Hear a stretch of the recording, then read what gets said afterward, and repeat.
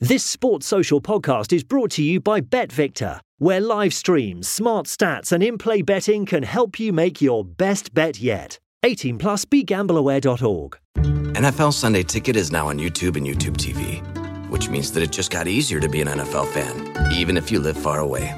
Like maybe you like the Bears, but you're hibernating in Panthers territory. But with NFL Sunday Ticket, your out-of-market team is never more than a short distance away. Specifically, the distance from you to your remote control. NFL Sunday Ticket, now on YouTube and YouTube TV. Go to youtube.com/presale to get $50 off. Terms and embargoes apply. Offer ends 9/19. No refund. Subscription auto renews. This podcast is part of the Sports Social Podcast Network.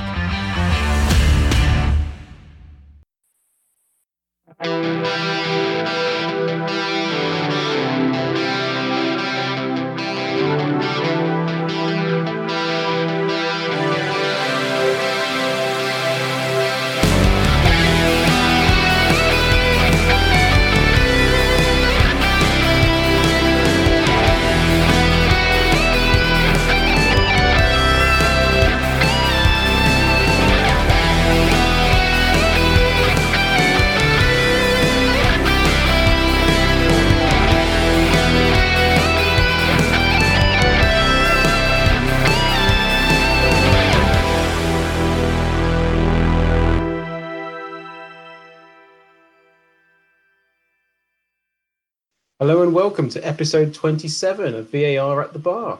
I'm Dan, and who am I with today? I'm Chris. Well, man. The usual suspects. How are we doing? Yeah, good, thank you, mate. Yourself? Yeah, living the dream. Yeah, I'm very good, thanks. Very good. Good. You been missing us since we've not been together so frequently lately? Well, I see Chris nearly every day, so... Oh, is that why you sound a bit down every episode? Okay, so on the lineup today, we're doing our top 5 international tournaments.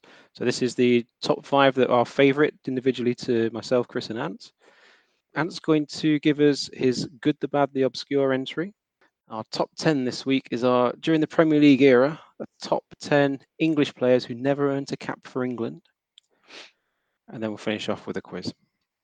Cool. Sounds good to me. Excellent. So then, top 5 international tournaments. I'm going to kick it over to Ant first. You don't have to go in any particular order. All right, okay. Just talk about one of the tournaments and why you enjoyed it. Okay, well, let's get the obvious one out of the way. Euro 96. Yeah. It was just, I think it was like the first tournament that I was properly into football for, and obviously it was set over here, and it was just the hype and the buzz around it, and England getting to the semis, and various other great teams in there like Germany and Czech Republic and Holland, and yeah, just overall, just every time I look back at a tournament, that one was top of the list every time. There's just something about the atmosphere at the time. I'm sure you remember it yourself. Yeah, I made a point of it on my list as well for the same reasons. It was the way that there's just euphoria over the country, wasn't it? It was, yeah. I've not seen anything like that since in this country. It was pretty amazing. I think it helped having Scotland in the group as well. So yeah. there's that rivalry as well. And I think it helped that we beat Scotland in the group. Well, we made hard work of it. Not as hard work as the most recent one. Well, yeah. But yeah, like you say, I thought the quality of football was very good as well. And I just fully enjoyed it. Just the way that as well, always nice seeing the home nation giving someone a good whooping, especially when it was the Dutch, when you didn't expect it as well. Everything just clicked that night, didn't it? No matter what there was, it just seemed unbeatable that night. And I always just remember Shearer's goal in the top bag. Can't remember which number it was in the whooping, but the way he hit it so sweetly at the top, hit the roof of the net like anything. I don't know if it's because I was, like I said, I was quite new to football at that point. I didn't really know what to expect from England. And I was sort of like, England are going to win this tournament. Whereas tournaments afterwards, I'm a bit like, oh, this is going to end in tears. This is crap. Wasn't that the first tournament with Badil and Skinner with the song as well? Yeah, there was that as well. So you see that came through as well, didn't it? And it brought everyone together, didn't it? It's just amazing what the song sort of did as well. Yeah, and also we'd had some bad years in Euro 92. Didn't qualify for USA 94. So I just put it as like England rising from the ashes, almost a real homecoming, just to play some good football and be competitive again. It was very much needed at the time. Yeah. I also made a note that I think we won a penalty shootout against Spain in that tournament. Terrible game, but just to win a shootout, it was such a relief. The quarter-final, wasn't it? Yeah. So I enjoyed that. Yeah. And then, it was a great semi-final against Germany again, wasn't it? Oh, Gaza was 2 inches away from that goal, getting the ball in, wasn't he? When the ball came in from Anderton and he slid in, and you're just like, oh, he's so close to it. It's very, very emotional. Yeah. And Psycho scoring the penalty as well. Yeah, that was emotional. The redemption. Yeah, this is it. I didn't really know any of that backstory, so I was just like, who's this like weirdo playing left back and going mental at scoring a penalty? Yeah. Right, Chris, do you want to give us another one off your list? Yeah, mine was actually Euros this year, to be honest. I just think that after everything that the world's gone through as well, that number one thing, having fans in obviously quite a lot of the places, a limited amount, was just great to see. And the standard of football was just as good. And I just thoroughly enjoyed it, to be honest. It's just nice having to talk about something other than the pandemic for about four weeks. And obviously England's passage to the final as well was entertaining. Game against Germany was a particular highlight, I thought. And it's just nice, like you said, that I think after 96, like this was the time the nation came together again, and it just seemed like everyone was singing from the same hymn sheet, except for obviously the penalty shootout. That was a bit rubbish at the end, but I just thought there's real hope, isn't there now? As looking forward for Qatar, and I just thought as a whole the tournament was good. Yeah, completely agree. I played it on my list as well. It was an entertaining tournament. There was a few matches in the group stages which weren't as competitive. Yeah. But at the same time, it was good to see some of the lesser teams get a bit of an opportunity on the big stage. Yeah. And by the time the knockout rounds came, you got some quality matches throughout the knockout of the competition. Some great games in there. And also, like you say, the growth of England throughout the tournament. I think we were all criticising the defence when we went in. Don't think we conceded a goal till the semi-finals. Yeah. We all criticised Kane in the group stages, and then he came alive in the knockouts. Yeah. And then Declan Rice and Calvin Phillips in the middle of midfield. We weren't happy with that. And then people moaned that Sterling was starting and he was our top scorer, wasn't he? Yeah, exactly. Yeah. And it took a very good Italian team to beat us in the end. So, no, it was a very entertaining tournament, and it was good to see England get a little bit of success again. Yeah. Anything else to add on Euro 2021, Ant? No, I actually didn't put it on my list. Fair enough. Partly because, don't get me wrong, I enjoyed England's rise to the final, but I didn't find the tournament as a whole as enjoyable as some of the other ones on my list, so that's why I left it. That's fair enough. All right, I'm going to talk about World Cup 1990. So this is bloody hell, showing your age now. Yeah, well, it's one of my earliest football memories. There's a couple before it, but it's the first time I really followed England at the tournament. I wasn't old enough and mature enough to follow the whole tournament, which is probably a blessing, having gone back and watched some of the games. But England's journey, I just have memories of the game against the Netherlands, which finished 0-0. It was an exciting game because England came close to winning it, but also lasting memory of Gascoigne doing a Cruyff turn against 2 Dutch defenders and going straight through the middle of it. That was pretty amazing. And Mark Wright's goal against Egypt, that was a moment of relief as they got through the group stage. Platt's volley in the last minute of extra time was pretty spectacular. And then the scare against Cameroon, and Lineker held his nerve took away 2 penalties under pressure. Those were my memories of really enjoying the England's journey through the tournament. And then obviously we met West Germany in the semi-finals, where they got a deflected free kick for their first goal, which was a bit unlucky. And then I remember the shot by Chris Waddle in extra time where he rifled it across the box. It looked like it was going all the way, and then at the last second it sort of started to curl away, and it came back off the inside of the post. I really thought we'd actually scored the winner at that point. But on the whole, it was great to see England do that well, play that well, get that far, and they came back as heroes. And that was one of my earliest memories, which really got me hooked on football. So it definitely has to go on my list. Well, it was the rebirth of English football, wasn't it?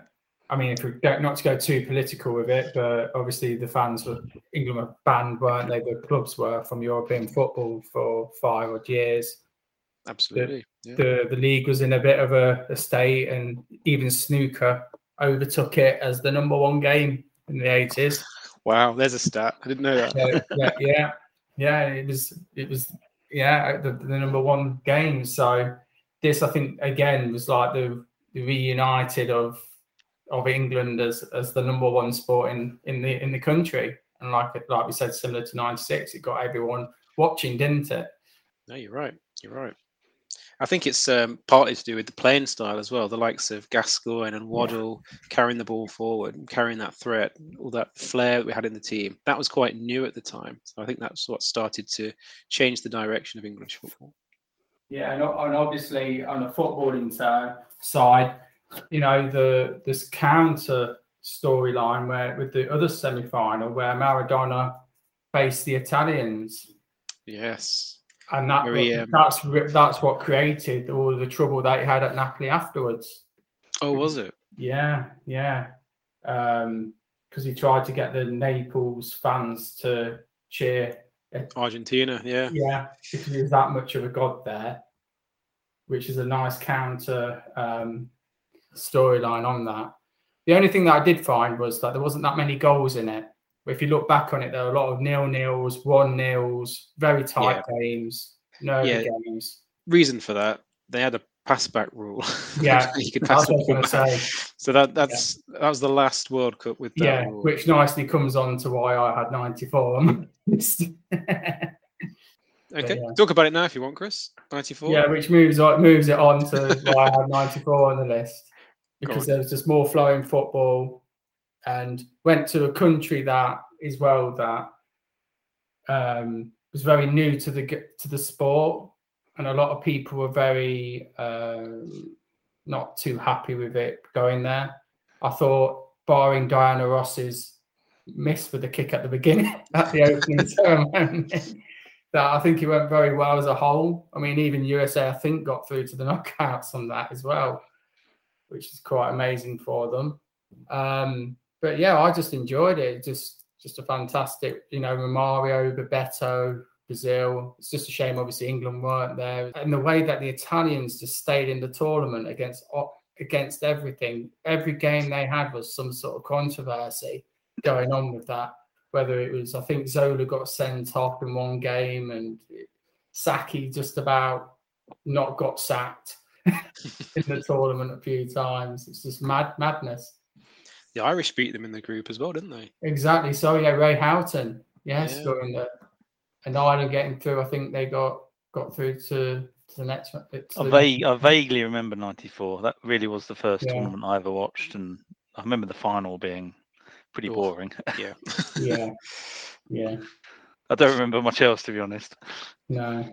Yeah, that was the first tournament I was really excited for, apart from the fact that England weren't in it, which I was pretty gutted about. So I didn't put it on my list here, but that's the first tournament which I followed from beginning to end, and I was particularly enjoyed watching Brazil in that tournament. It's the first time I'd seen them properly.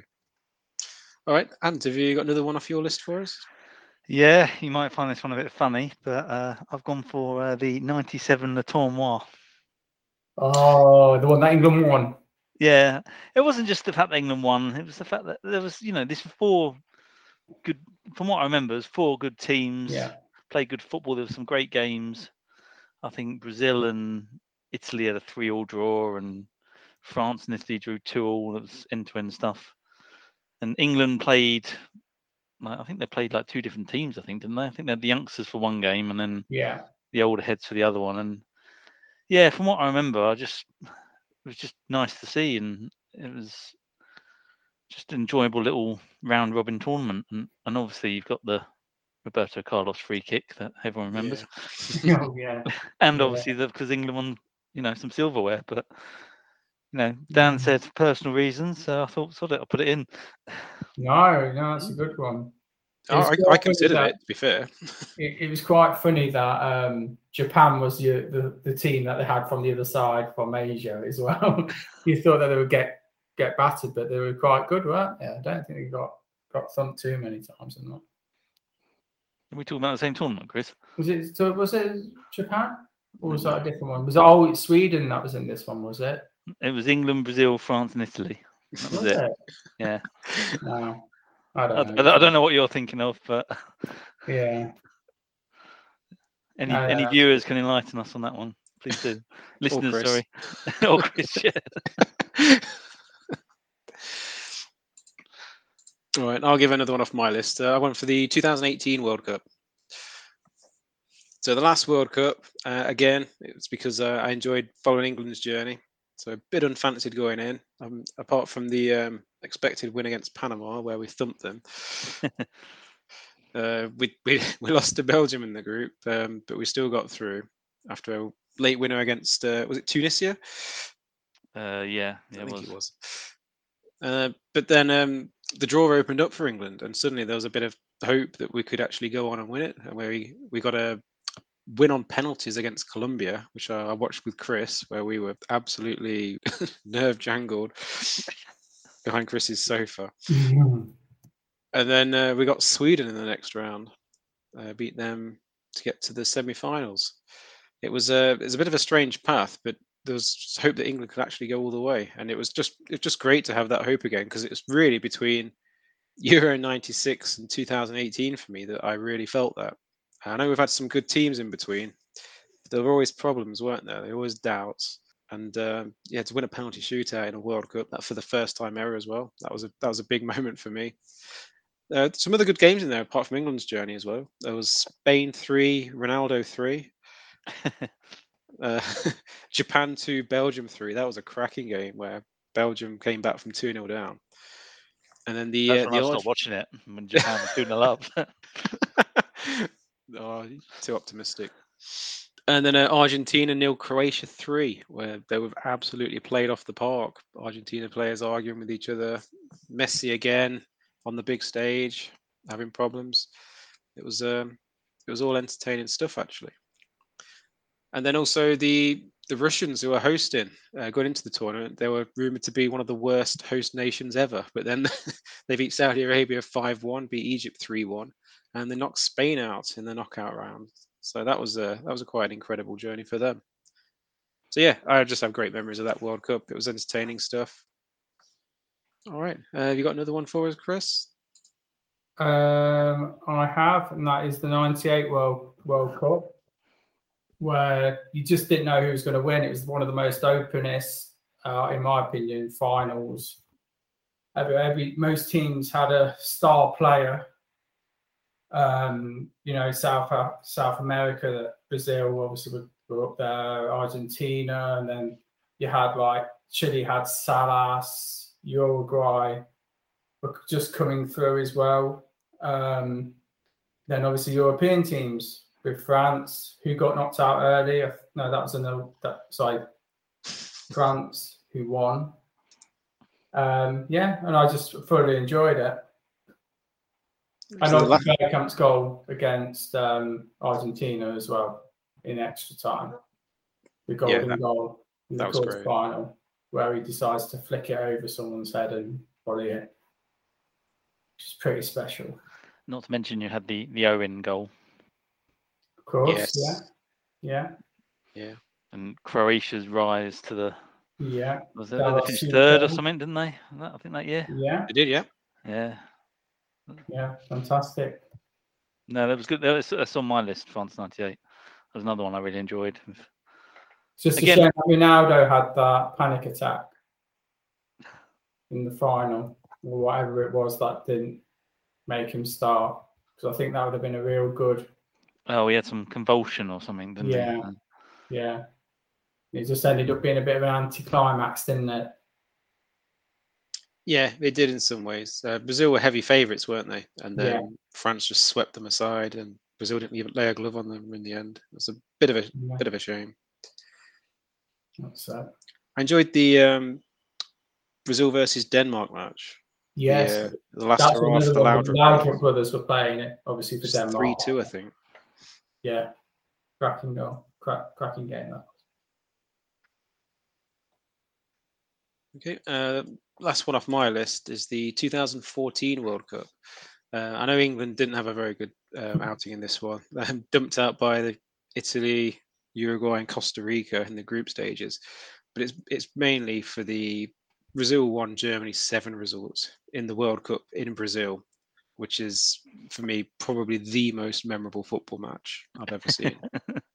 For me, I was just stunned watching that, and there were tears in the crowd. it was I've not seen anything like it. That was incredible. And then also there was a Spain 1, Netherlands 5 result in the group stages as well. So 2 big results that really stood out for me. And then you had the Luis Suarez getting a bit peckish. With Chiellini, yeah. I remember that Spain Netherlands game because that was mad because Spain were actually leading 1-0. And then Van Persie scored like the longest distance header I've ever seen in my life. Oh, was that when he did his salmon impression? And yeah. And then it just turned the game. Then it just turned it on. It's just mad. Yeah, like you said, the Suarez incident. Was that the same one that he saved against Ghana? Yeah, Ghana's shot. Yeah. It was the same tournament. A nice little bit of sportsmanship he did there. Yeah, so he was sent off, and then they missed the penalty as well, didn't they? Yeah. Asamoah. Oh, yeah. Yeah. Another story for another list. 2014 was on my list. Have we got any others that we've not talked about yet? The only one I've got is Euro 2000. Okay. Which I know England were again pretty pants in. I think we went out in the group, didn't we? It was England, Germany went out, and Portugal, Romania went through. But I just remember was that the Phil Neville tackle. Yeah, I think it was. I just remember the tournament as a whole. It was sort of like the pinnacle of so many different players, like the peak of their careers. You had Zidane, you had Bergkamp, Rui Costa. I'm sure we had a few others, and it was just an enjoyable tournament. And there was some really high-scoring games. I think Spain beat Yugoslavia 4-3, and then Yugoslavia drew 3-3 with someone else. And obviously, you had Portugal coming back from 2-0 down against England. And I know from an England point of view, that's not very enjoyable, but if you look at it from an outsider's point of view, it was actually really high-scoring and a good little tournament. And obviously France won it again, playing decent football. So that's what's on my list. Yeah, that's fair enough. Any more from yourself, Chris? Just the last one that I got was the World Cup in 2002, where Senegal beat France, and France didn't score a goal at all in the whole of the group section. And got eliminated as holders, and it ended up being a semi, and Portugal got knocked out in the groups as well, which was a bit bizarre. And Republic of Ireland kept up there at that time record of progressing into the knockout stages in every single thing they got through to the finals on. And Argentina not getting through because England knocked them out. And the redemption of a certain David Beckham, the penalty. I just thought it was a really, really sort of wacky, bit of a mad one, because you would never have guessed a sort of third place playoff would have been South Korea and Turkey. I wonder what the odds would have been at the beginning of that. And obviously there was the whole daylight robbery of the Italy-South Korea game as well, where there's the penalty that was never given and some strange acts of refereeing. But I always remember this one. I know it sounds a bit mad, but I watched with someone the Denmark-England game. And on the night before, just changing sports, Lennox Lewis beat Mike Tyson. So they had the highlights of that and then the England match live. And it's just like everyone was just so happy because obviously those two things happened. And it's just a shame about Ronaldinho's free kick / shot. Yeah. My main memory of that World Cup was watching a game before going to school and then going to school late because the game went to extra time. It was on at like 7 o'clock in the morning or something. I remember one day going to the pub at early doors to watch Nigeria. It's England, and it was arguably one of the worst games I've ever watched of football in my life. I woke up at 5 o'clock to go to watch it, and I had work. I was just like, oh, wish I never bothered. I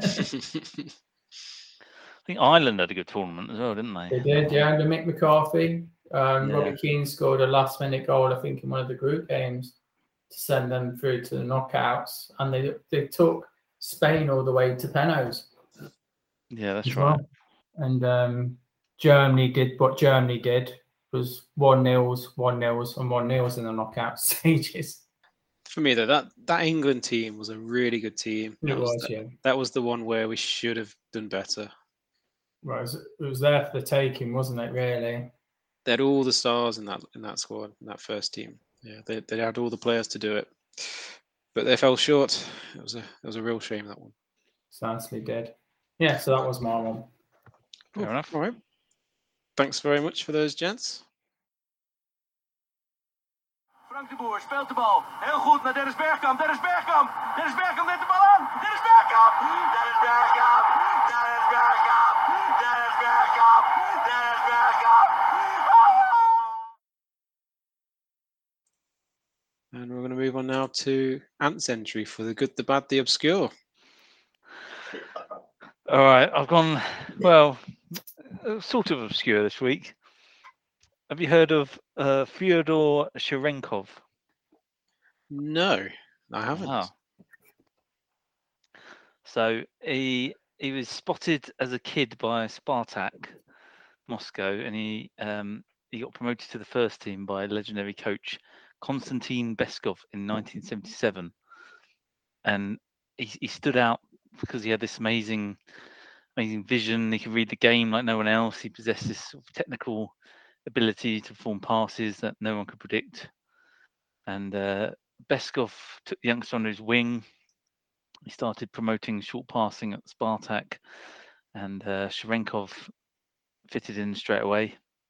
They sort of built the team around him. He was quite a slight built guy. It looked like he'd been blown away by the more physical opponents, but he always found space to avoid tackles and create these sort of magical moves. And the Russians fell in love with him instantly. Even like rival fans of Dynamo Kiev and CSKA Moscow normally loathed any of Spartak's players. He was just this sort of like modest character, really. And despite being one of the biggest superstars in Soviet football, he never really changed as a person. He never pushed an opponent. He never kicked out. Never raised his voice. He couldn't understand why he was so popular, and even his daughter never fully appreciated his greatness because he didn't act like a star. Anyway, so with Spartak, with Beskov and Sharenkov, they became the most attractive team in the country by distance. However, not the most successful. Many times they sort of lack this killer instinct, and they finished runners-up. During 13 years in the Soviet Championship between 1978 and 1990, Sharenkov won only 3 league titles, while Valery Lobanovsky's Dynamo Kiev were crowned champions 6 times during the same period, because they were just this well-oiled Kiev machine that outpowered sort of all the technical, arty-farty, ticky-tacky of Spartak. And this was kind of the main reason why Sharenkov never really played for the national team much. He never played at a World Cup or even a European Championship. Kiev's Lobanovsky was in charge of the Soviet team for most of the 80s, so that's probably why he wasn't picked. Although Beskov was sort of a joint coach in 1982, but even he never really found the room to put in Shcherenkov into his system. So he only ended up getting 32 caps for the USSR, but he managed to score 12 goals from midfield. This is sort of another reason why his genius, it was never appreciated outside of Russia, because despite being arguably one of the most talented players in the world at the time, he remained relatively unknown. Although Arsenal and Aston Villa might remember his contribution, because their teams got knocked out of the UEFA Cup once in 1982 when Spartak thrashed Arsenal 5-2 at Highbury, and once in 1983 when Spartak beat Villa at Villa Park 2-1. I think Shcherenkov got both goals in that game. Villa was so impressed by him that they actually tried to sign him, but obviously the Soviets weren't going to let one of their star prizes go to the West. 1983 in general was an absolutely phenomenal year for Shcherenkov. He was undeniably the best footballer in the country. He won the Soviet Union Player of the Year award, even though Spartak finished second in the league. He was he was starting to become an important figure in the national team too. And he had scored twice in a 5-0 demolition of Portugal to qualify him for the European Championship. But this rise, this sort of new level of fame, added extra pressure and a psychological burden to him. And it was March 1984 when this really became apparent, as Spartak prepared for a European tie with Anderlecht.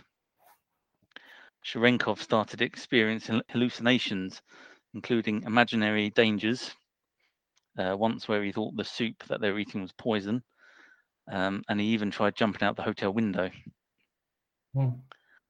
Obviously, Spartak coach Beskov knew he couldn't play him, so he dropped him for the game.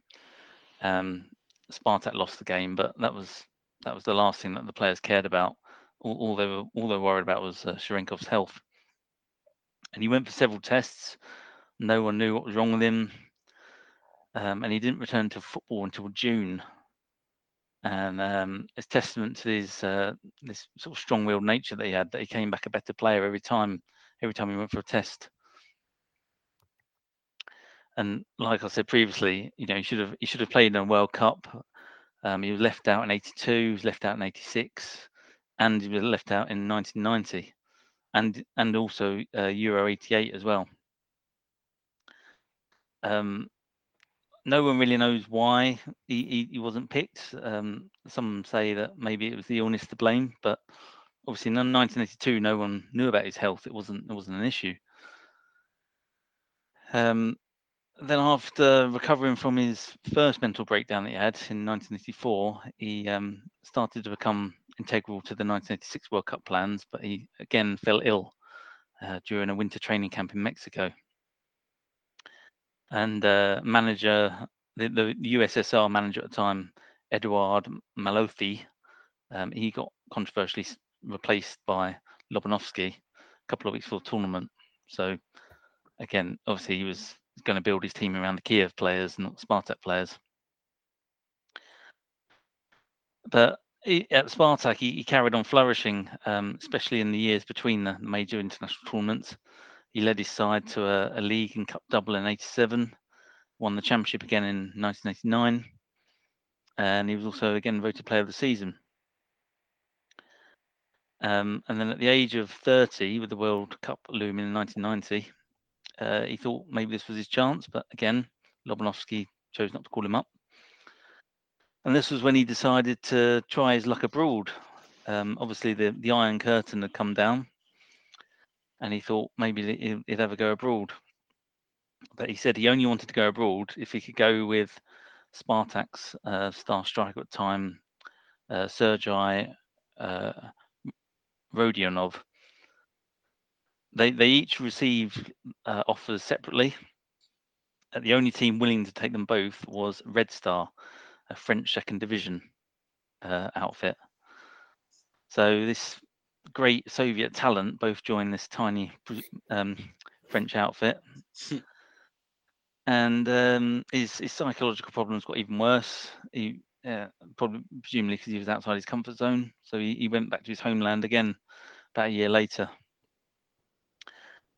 And then sort of between 91 and 93, he sort of shone sporadically again back at Spartak. But 92, he spent completely out of football through illness. But whenever he was fit and capable of playing, fans came to watch him with smiles on their faces. And he was the footballer of the people. And he continued to be like that until 1994 when he retired. However, without football, he disappeared from public life. He struggled again with more bouts of illness, which became more and more serious. And he attempted to take his own life on more than one occasion. And it showed how much the public loved him, because in October 2014, at the age of 55, he collapsed outside his home and he was pronounced dead shortly after arriving at a local Moscow hospital. The autopsy found that he had a brain tumour. And thousands of people went to his funeral. Spartak fans, Zenit fans, CSK fans, Dynamo fans, you name it. The whole nation was there. And it just sort of solidified him really as this sort of true symbol of his era. And that's basically all I've got. Wow, never heard of him. No, that's a really good find. It's such a sad story. Yeah, very sad. Yeah, the talent that was unfortunately stopped from progressing to be great, wasn't it? It's like your Greek guy that you had down a few months back. Yeah, Hatzipanagis. Yeah. I was almost expecting you to do another keeper. No, I've moved away from goalkeepers. That's a good story, mate. Thank you for that.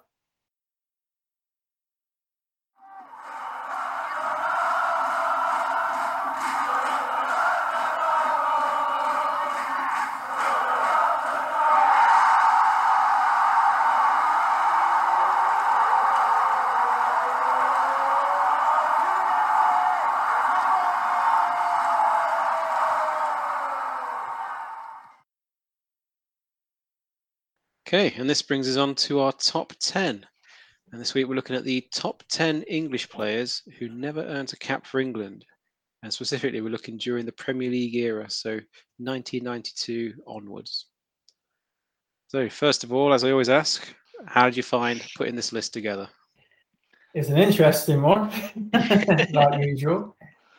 I think the information was there and the players were there. It was just then shortlisting the massive list of players. Yeah. I found it difficult just to get to the information. I had to really go digging for players. The information on each player perhaps isn't there, but there's one player that I've left out because I couldn't dig up anything on it.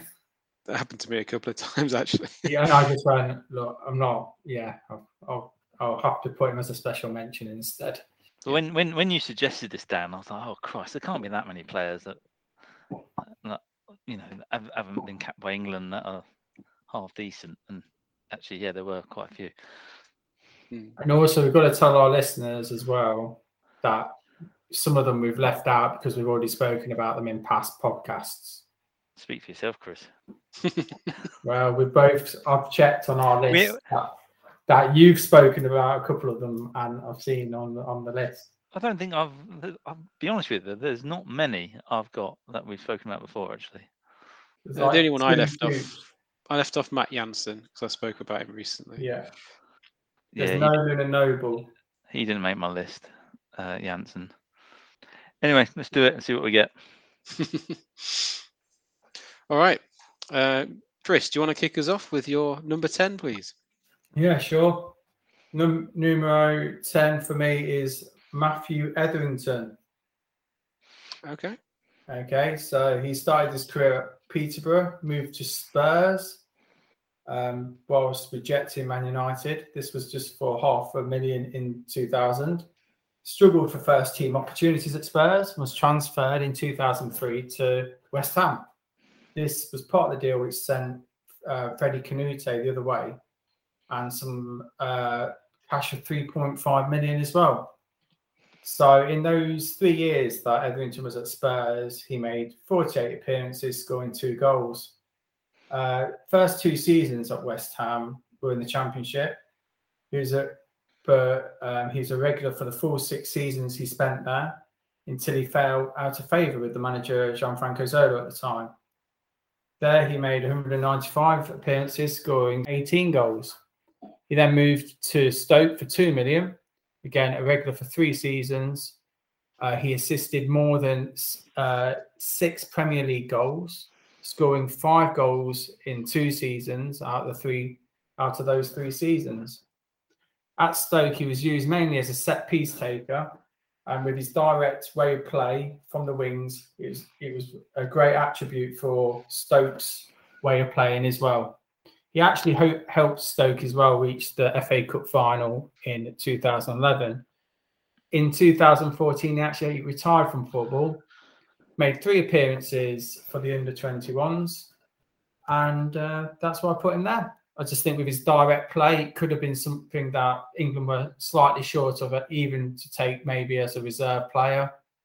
And his good left foot on set pieces and, like I said, crossing ability probably could have helped England out in those tournaments. Yeah. And obviously not talking about his demons that he had as well. That is well documented as well. That's a good pick. There might be a couple of left-sided midfielders in my list as well. Yeah, I think I've got a couple. I'm afraid there's 10.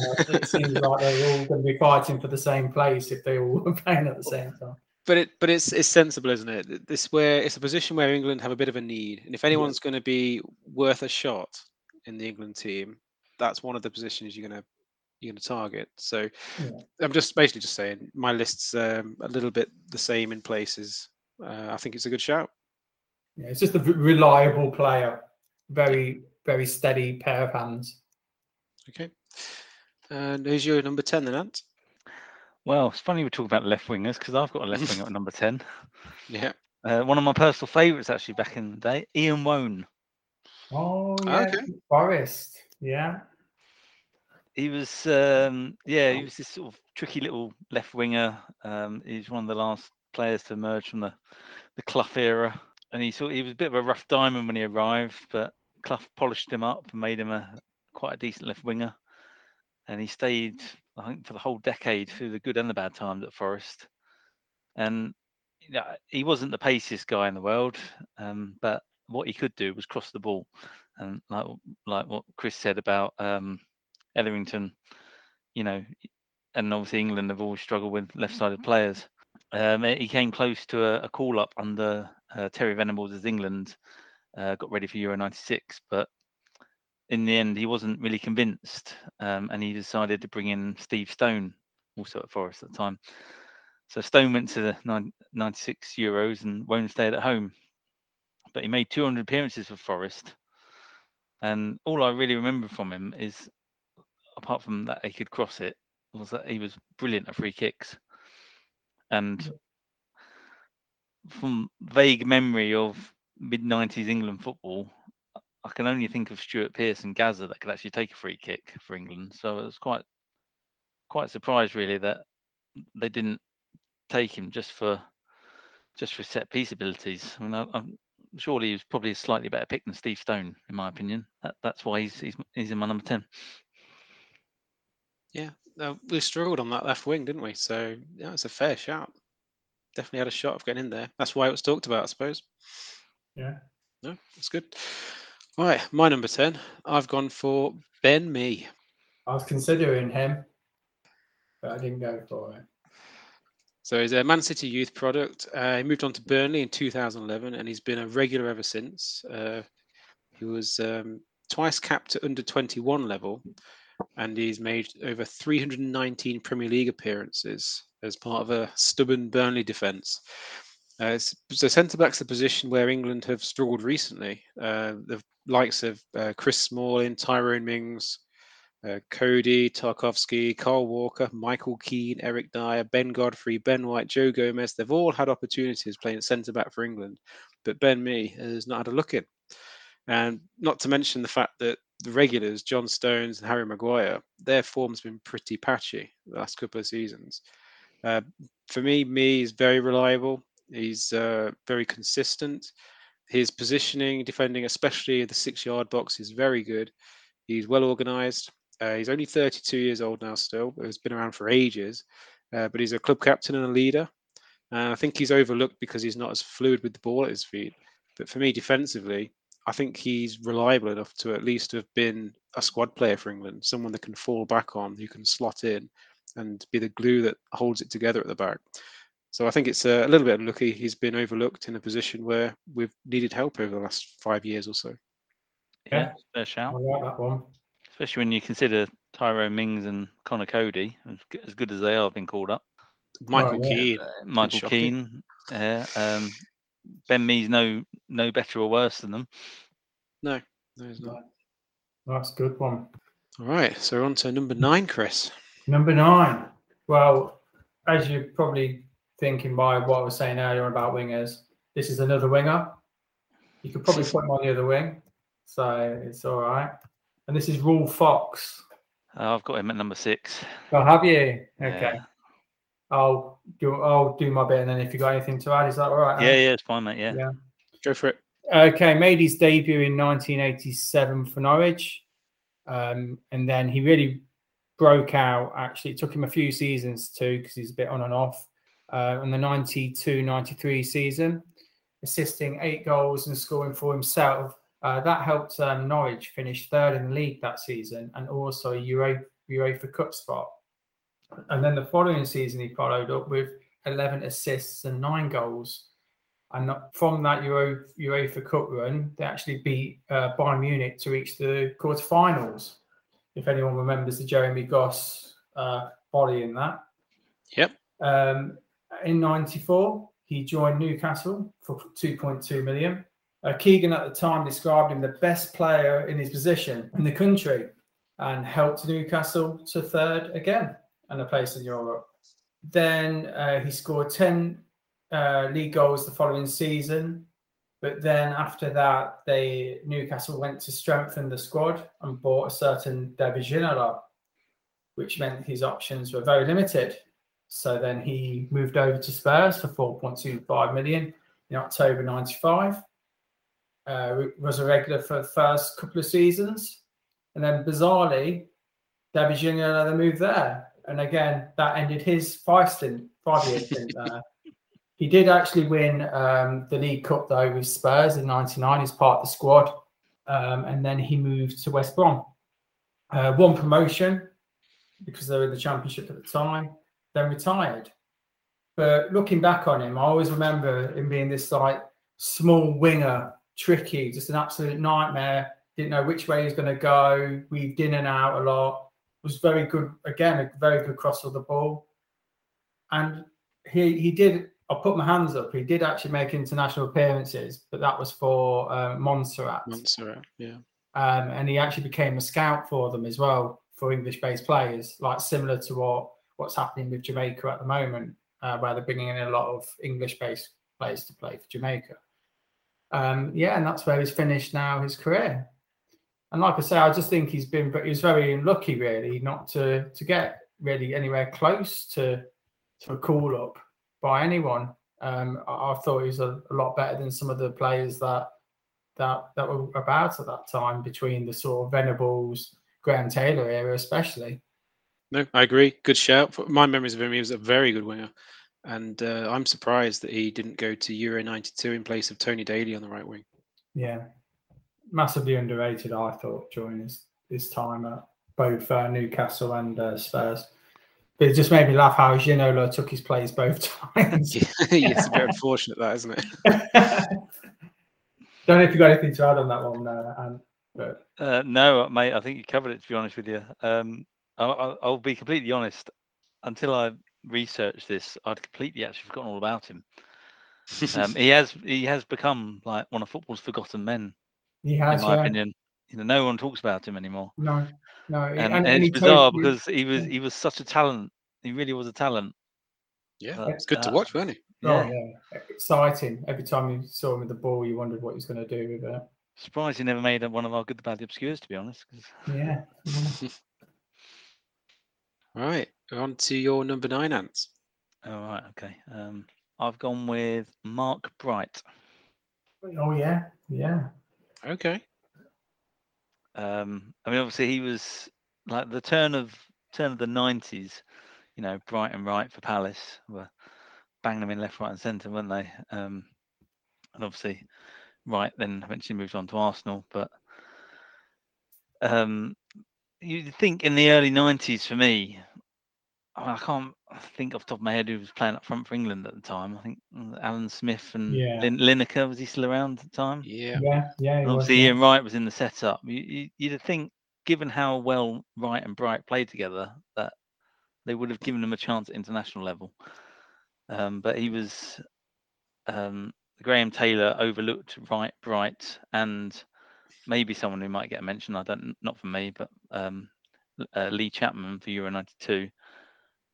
For Alan Smith, and it was at that point I think Bright decided to move to Sheffield Wednesday, who were obviously in the Premiership, and he finished top scorer for them 3 seasons in a row, and he got 70 goals in 5 years, and even despite all that, Taylor and Venables didn't seem bothered by him at all, which is slightly surprising, in my opinion.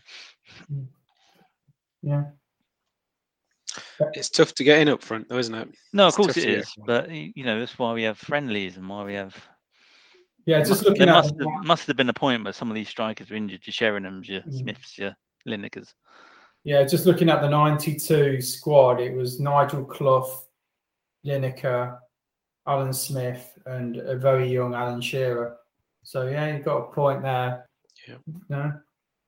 So I wasn't really around then, but No. For me, it makes sense.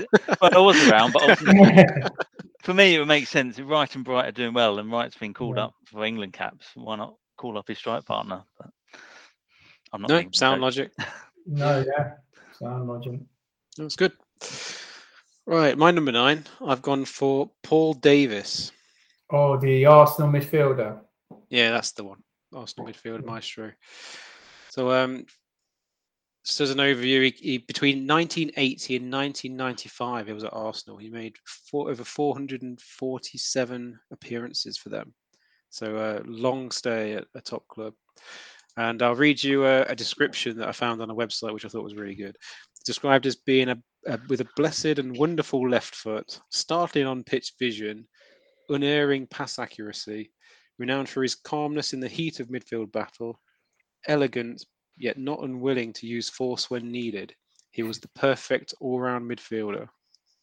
I like the. Got it off an Arsenal website, by the way. Well, it wouldn't have been a Spurs website. He made his debut age 17 in 1980 in a 2-1 victory over Tottenham. So yeah, thrown in at the deep end. And he had to battle for his place in midfield in the Arsenal ranks alongside internationals Liam Brady, Graham Ricks, Brian Talbot and John Hollins. But by the time the 1981-82 season came around, he'd secured a regular first-team spot.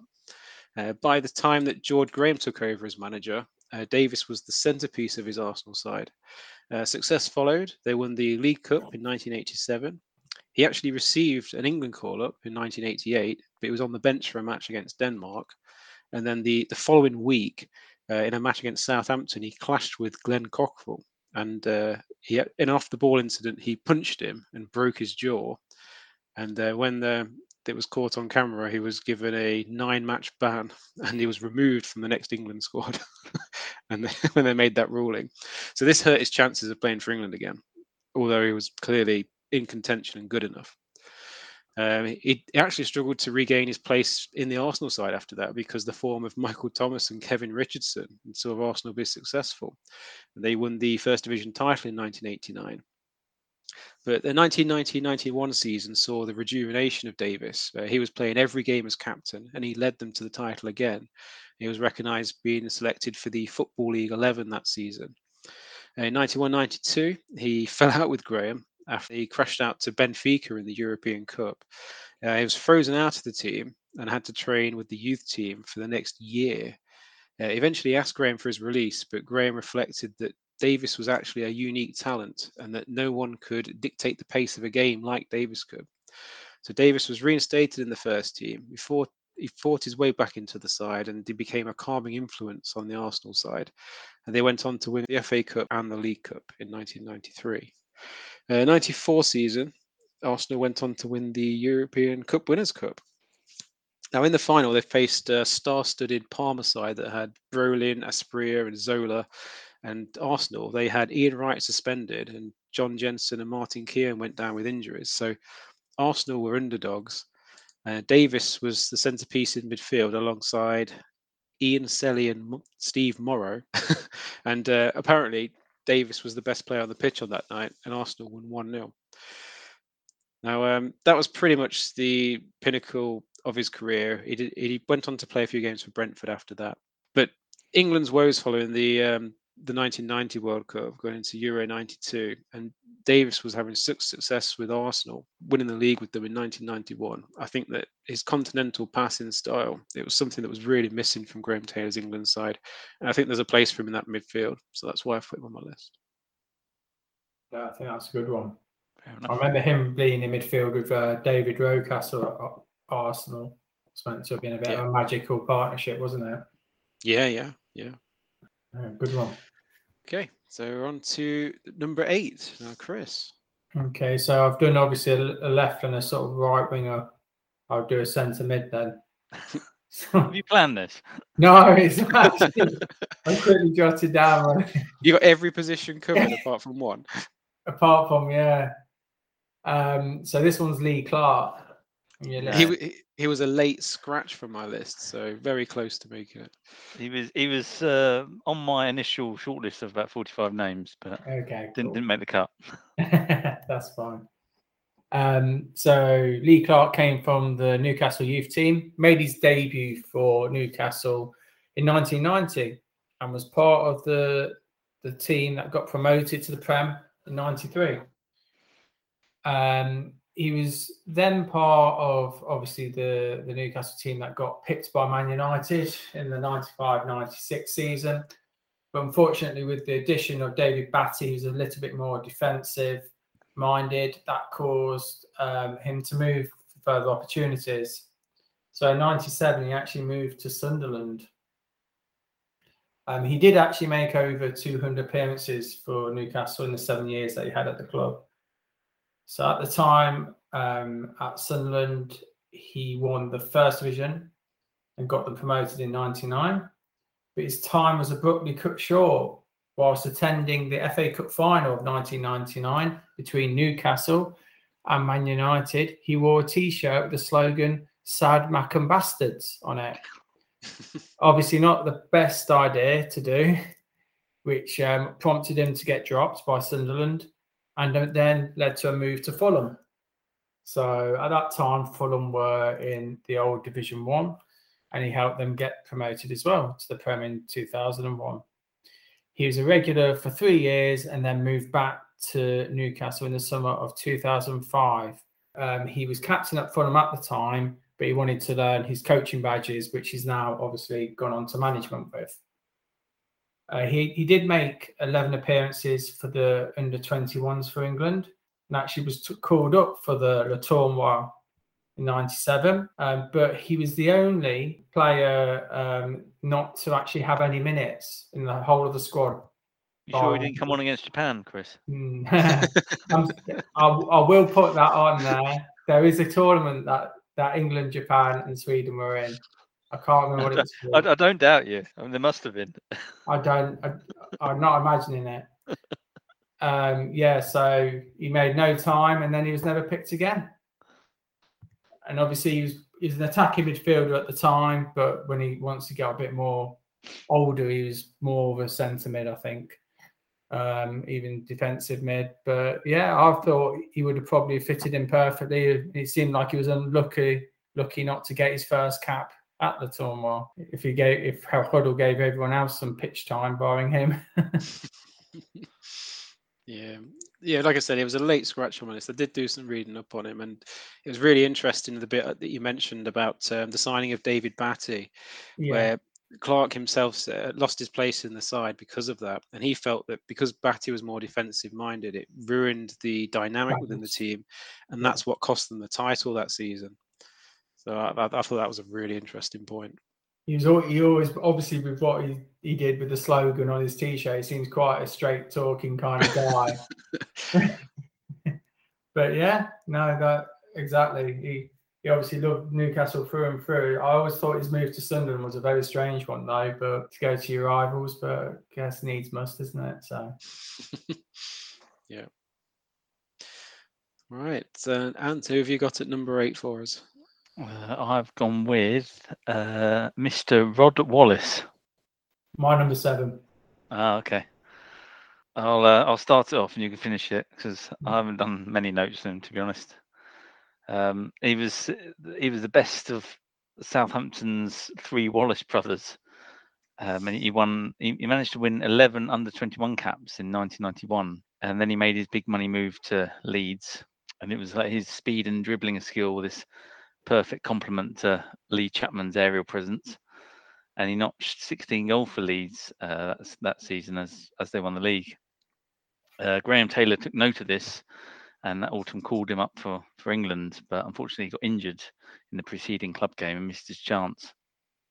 And he continued at Leeds in the Premiership, and he won the 1993-94 goal of the season with a George Weah-esque box-to-box run against Tottenham, which I think, ironically, 10 years previously, his older brother had won the same award.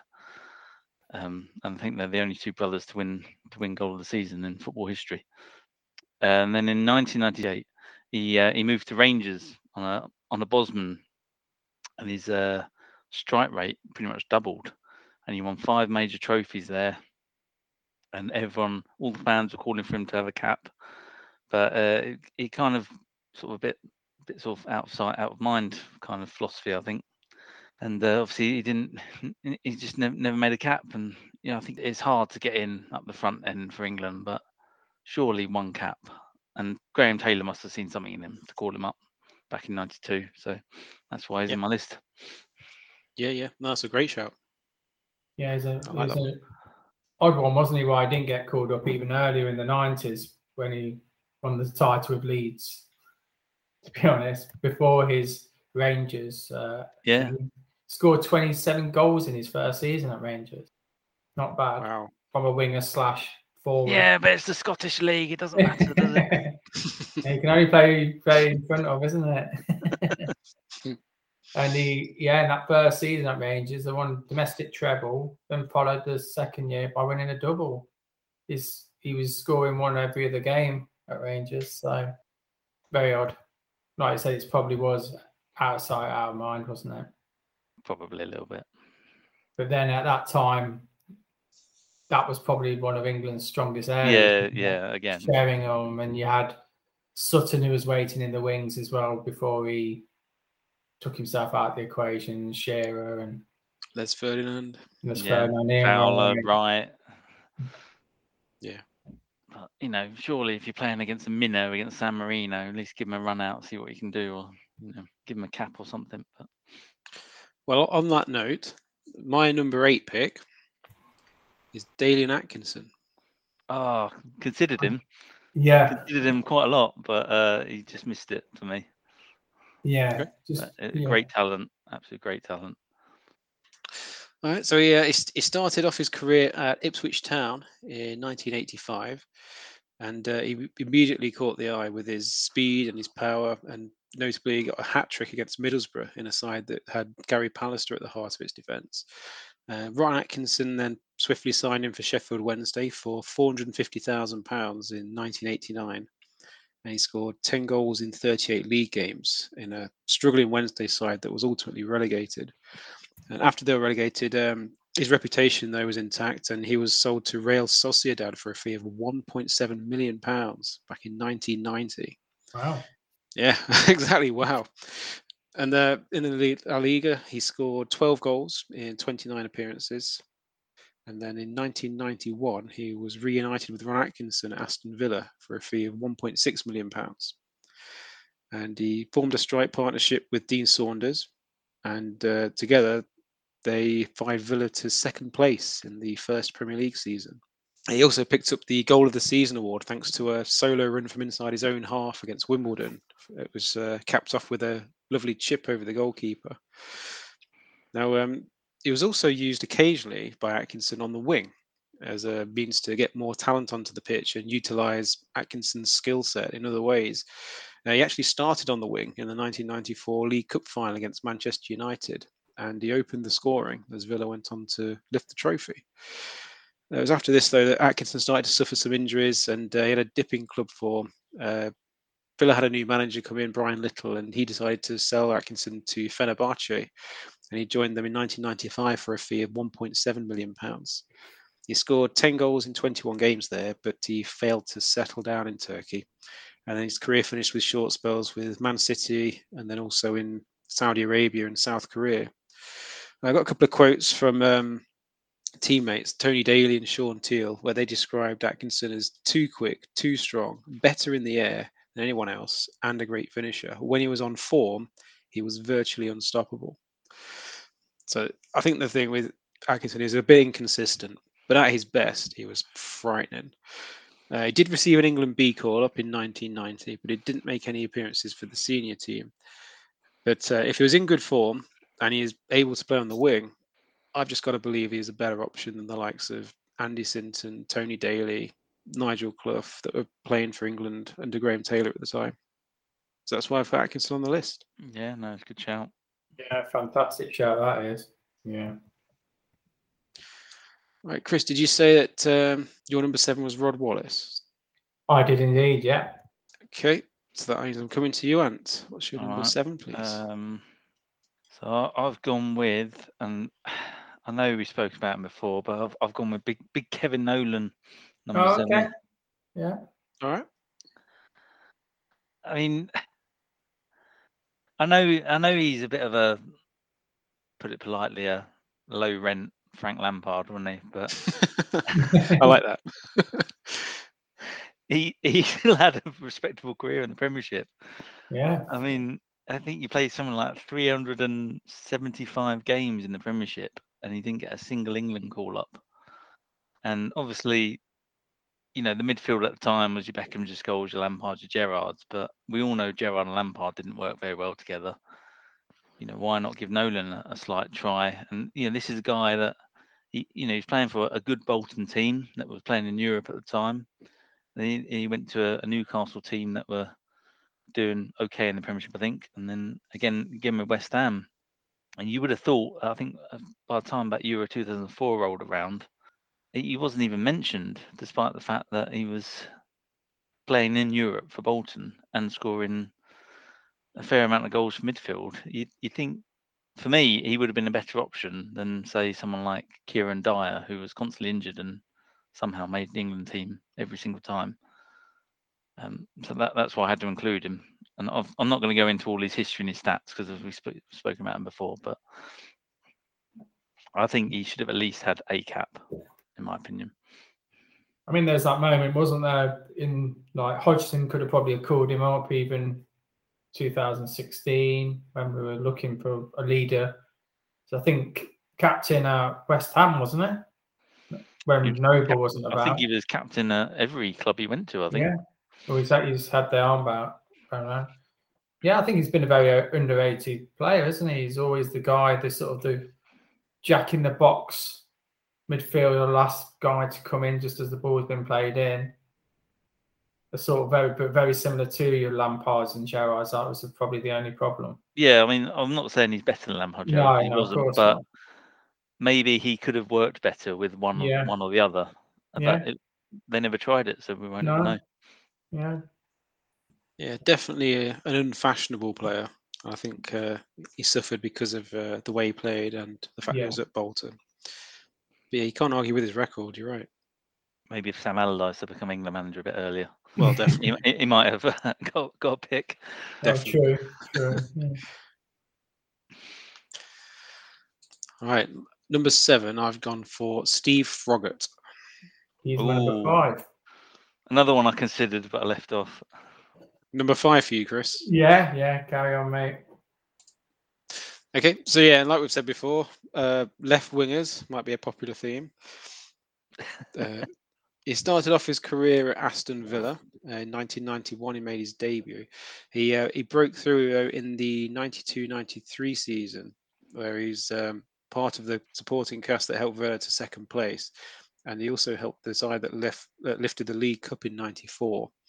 He was actually sold though to second-tier Wolves for £1 million though in 1994, but he returned to the Premier League with Coventry for a £1.9 million move in 1998.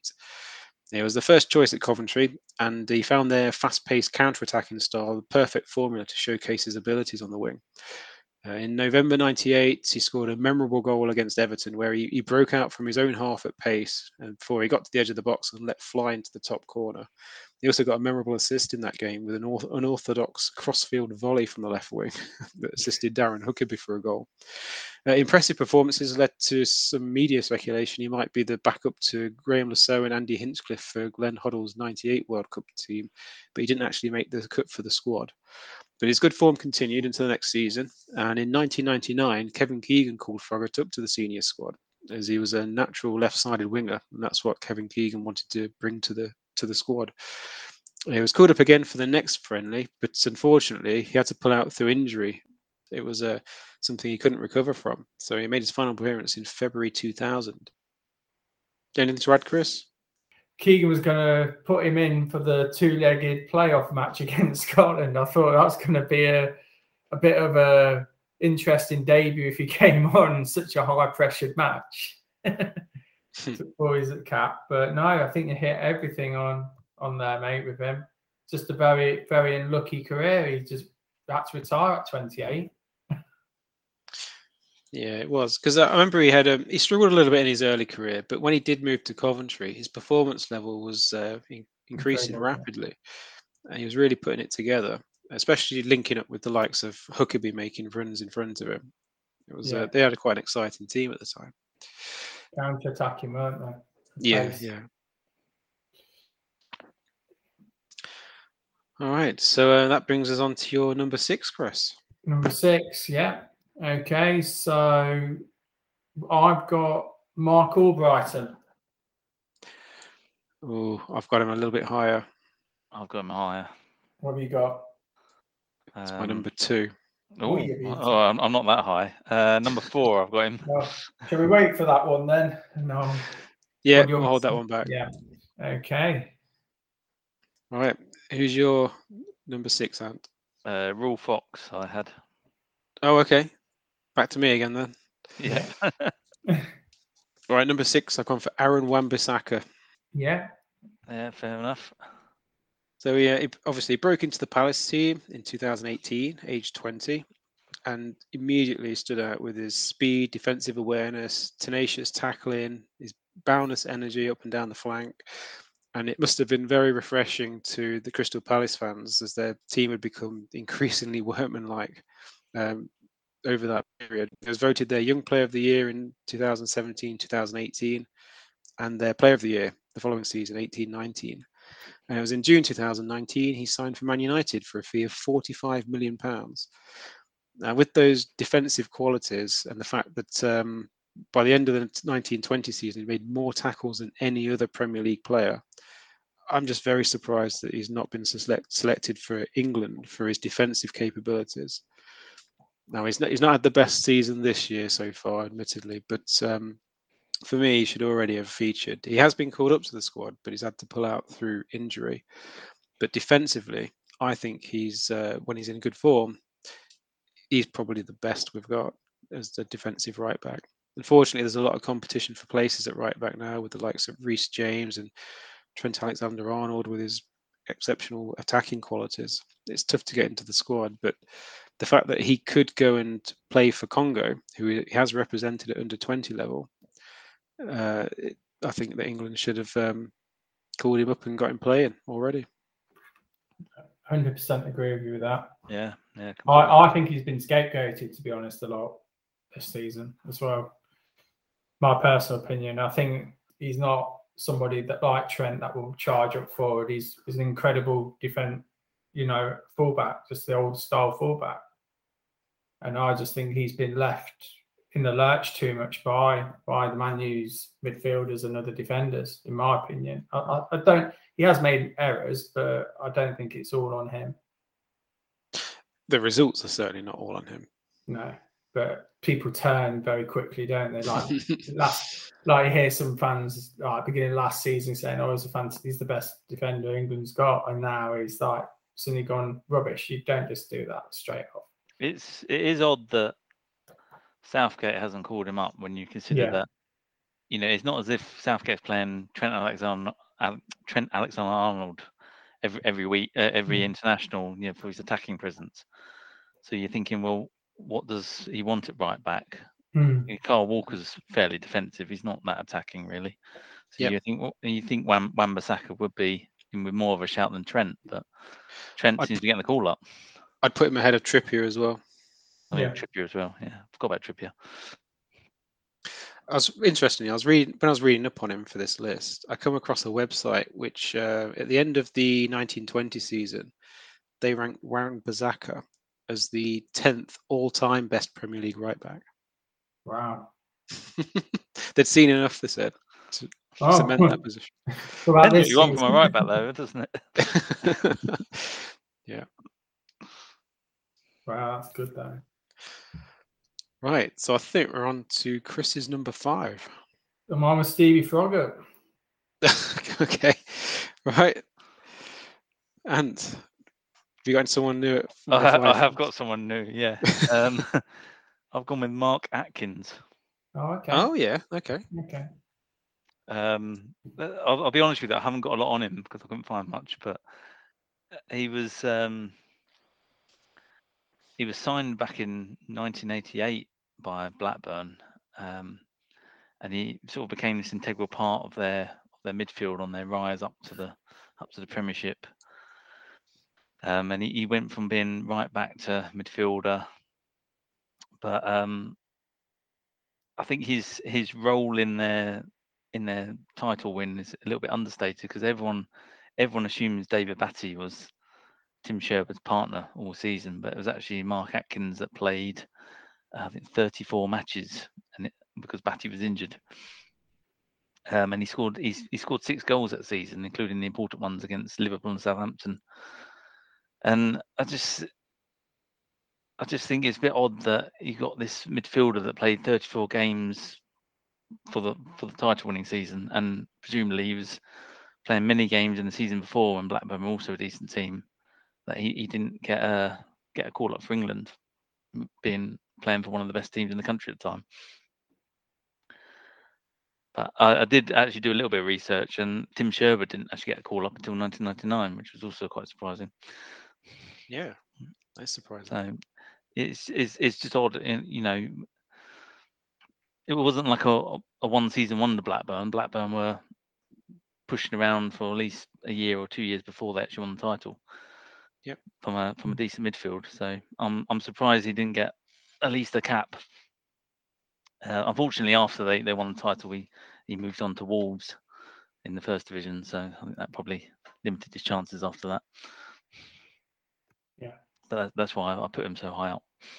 He was the forgotten man at Blackburn, wasn't he? He was. Yeah. Yeah, that's an interesting one. It's quite versatile, I think, as well. He played a few different positions for Blackburn. He was a good player. I only really found him because I thought I couldn't remember Tim Sherwood getting an England cap, so I googled it, and he did. So I was like, "Oh right, okay." He certainly did. Yeah. All right. So number 5, I've gone for Gary Parker. Okay. Ex-Leicester Villa. Yeah. So he started off his career. He was in a youth team at Queen's Park Rangers, playing under his manager at the time was George Graham there in the youth team, and his the club manager at Queen's Park Rangers was Terry Venables. It was playing Sunday League football at county level when he was scouted by David Pleat, who offered him the opportunity to play first team football in the top flight for Luton Town. So he went to Terry Venables. Venables said he wanted to keep him and guarantee his apprenticeship, but he reluctantly agreed to release Parker. And he went on to make his debut for Luton Town at Old Trafford, aged 17 in 1983.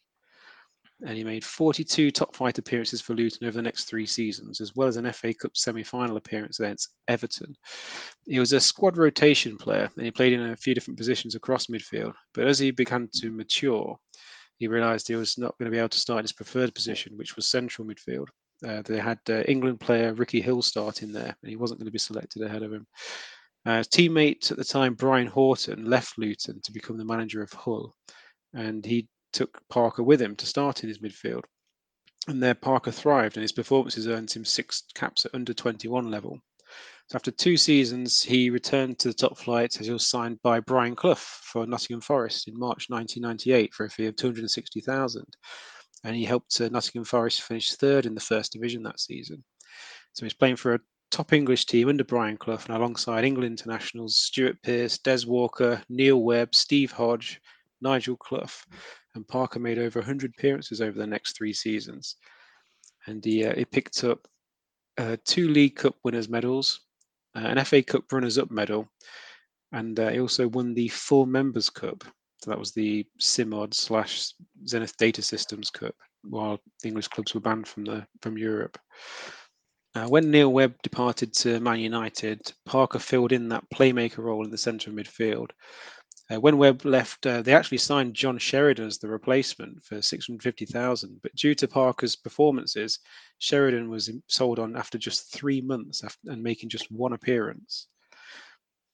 So Parker had the spot. But over the next couple of seasons, it was Scott Gemmell and Roy Keane emerging through the ranks, and they decided to accept an offer of £650,000 from Aston Villa in 1991. So as the Premier League era got underway, Villa were league leaders for much of the season, and they eventually finished 2nd, with Parker making 37 league starts that season at the heart of midfield, alongside England midfielder Kevin Richardson. After 3 years at Villa, he moved on to Leicester, where he fronted a change in playing style. Leicester were very much a long ball playing team, but they began to become a more passing outfit under Mark McGee. And he helped them get promoted back to the top flight, and he was voted the club's Player of the Year. In the 96-97 season, Leicester surprised many with their top half finish, and they also won the League Cup, which was the 3rd League Cup winners' medal for Parker. He did make an appearance for England B, and he was actually called up to the England squad by Graham Taylor, but he ended up being on a standby list and didn't make an appearance for the national team. Interestingly, while he was with England in a hotel one night, former teammate Nigel Clough knocked on his door in the hotel, and he said that his dad had asked him to apologise on his behalf for selling Parker. At the time, Brian Clough said he was listening to the wrong people at the club, and he really regretted selling Parker. Parker was a very tidy passer of the ball. He was a playmaker, and I think he was overlooked because he wasn't quick and he wasn't a hard tackler. But he played for very good teams and he helped them to be successful, which I think shows his qualities. Now, ahead of Parker in the England team at those times, you had the likes of Carlton Palmer, Jeff Thomas, Nigel Clough, Paul Stewart, Neil Webb, David Batty, and Dennis Wise. And for me, a more cultured playmaker and a passer of the ball, Gary Parker, would have been a much better choice for England. That's why I've put him at number 5 on my list. That's very good. I totally forgot about his earlier career.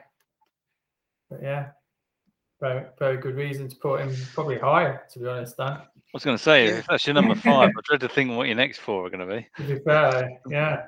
Yeah, it's funny because when I put him on my list, I had him down at number 10, I think, originally. But then I realised that he played in very good Forest team and a very good Villa team, and he helped them to be successful. So I had to bump him up the list. Yeah.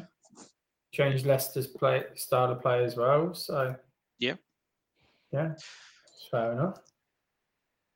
Right, I think we're up to number 4 now, Chris. Yeah, we sure are. And now I've got a left back for you, John Beresford. Okay. Another one that just got cold at the last minute by me. Okay. No problem. So his breakthrough happened in Barnsley in 1986 before a move to Portsmouth, where he spent 3 seasons. Most notable moment for Portsmouth was missing a penalty in the 1992 FA Cup semi-final shootout versus Liverpool. That summer, Liverpool actually agreed to sign him, but he failed a medical. So at that time, Kevin Keegan was at Newcastle, so he swooped in to sign him. They were in the old Division 1 at the time. Helped them get promoted to the Premier League the following season. Him and Warren Barton, with their attacking tendencies, helped Newcastle get to runners-up in the Premier League for 2 consecutive seasons where he was a regular.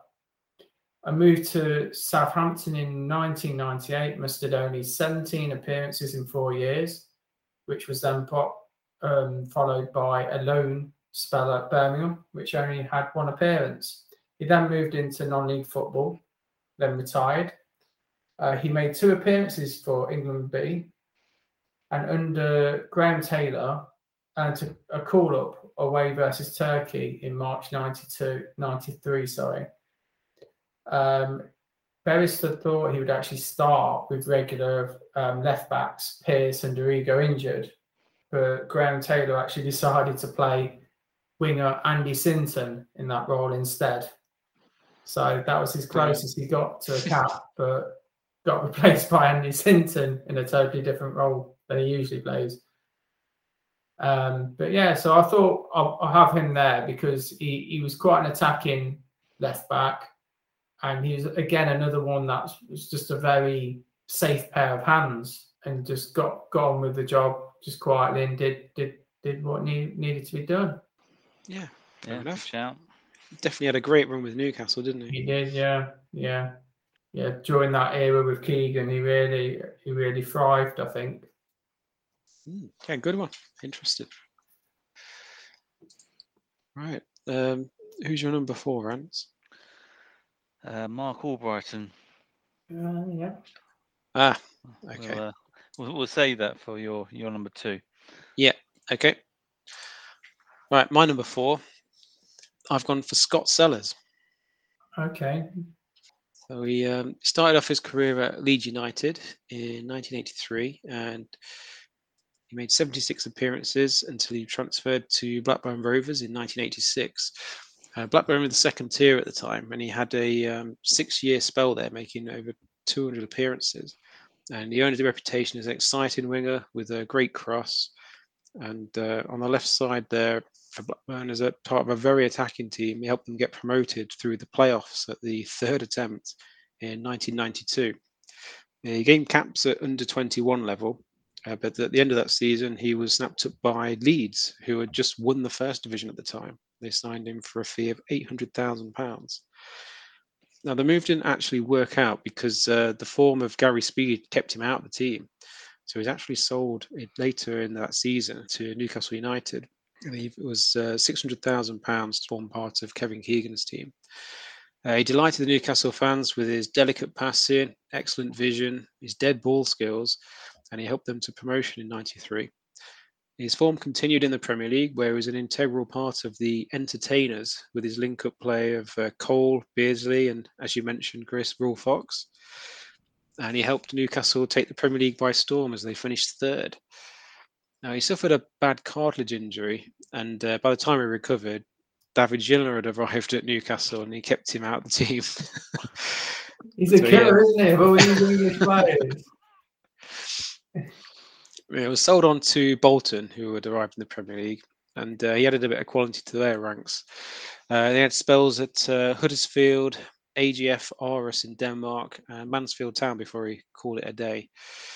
But I just felt that because he was part of a very exciting attacking Blackburn team, and then he went on to be part of the Newcastle team, he was playing well at the top level, and he had a natural left-sided player there. I just find it hard to believe that he didn't get a call-up at that time in the 93, 94 sort of era.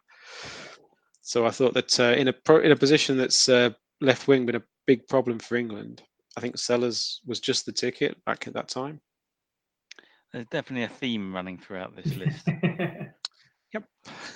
Left-sided players who didn't play for the big clubs.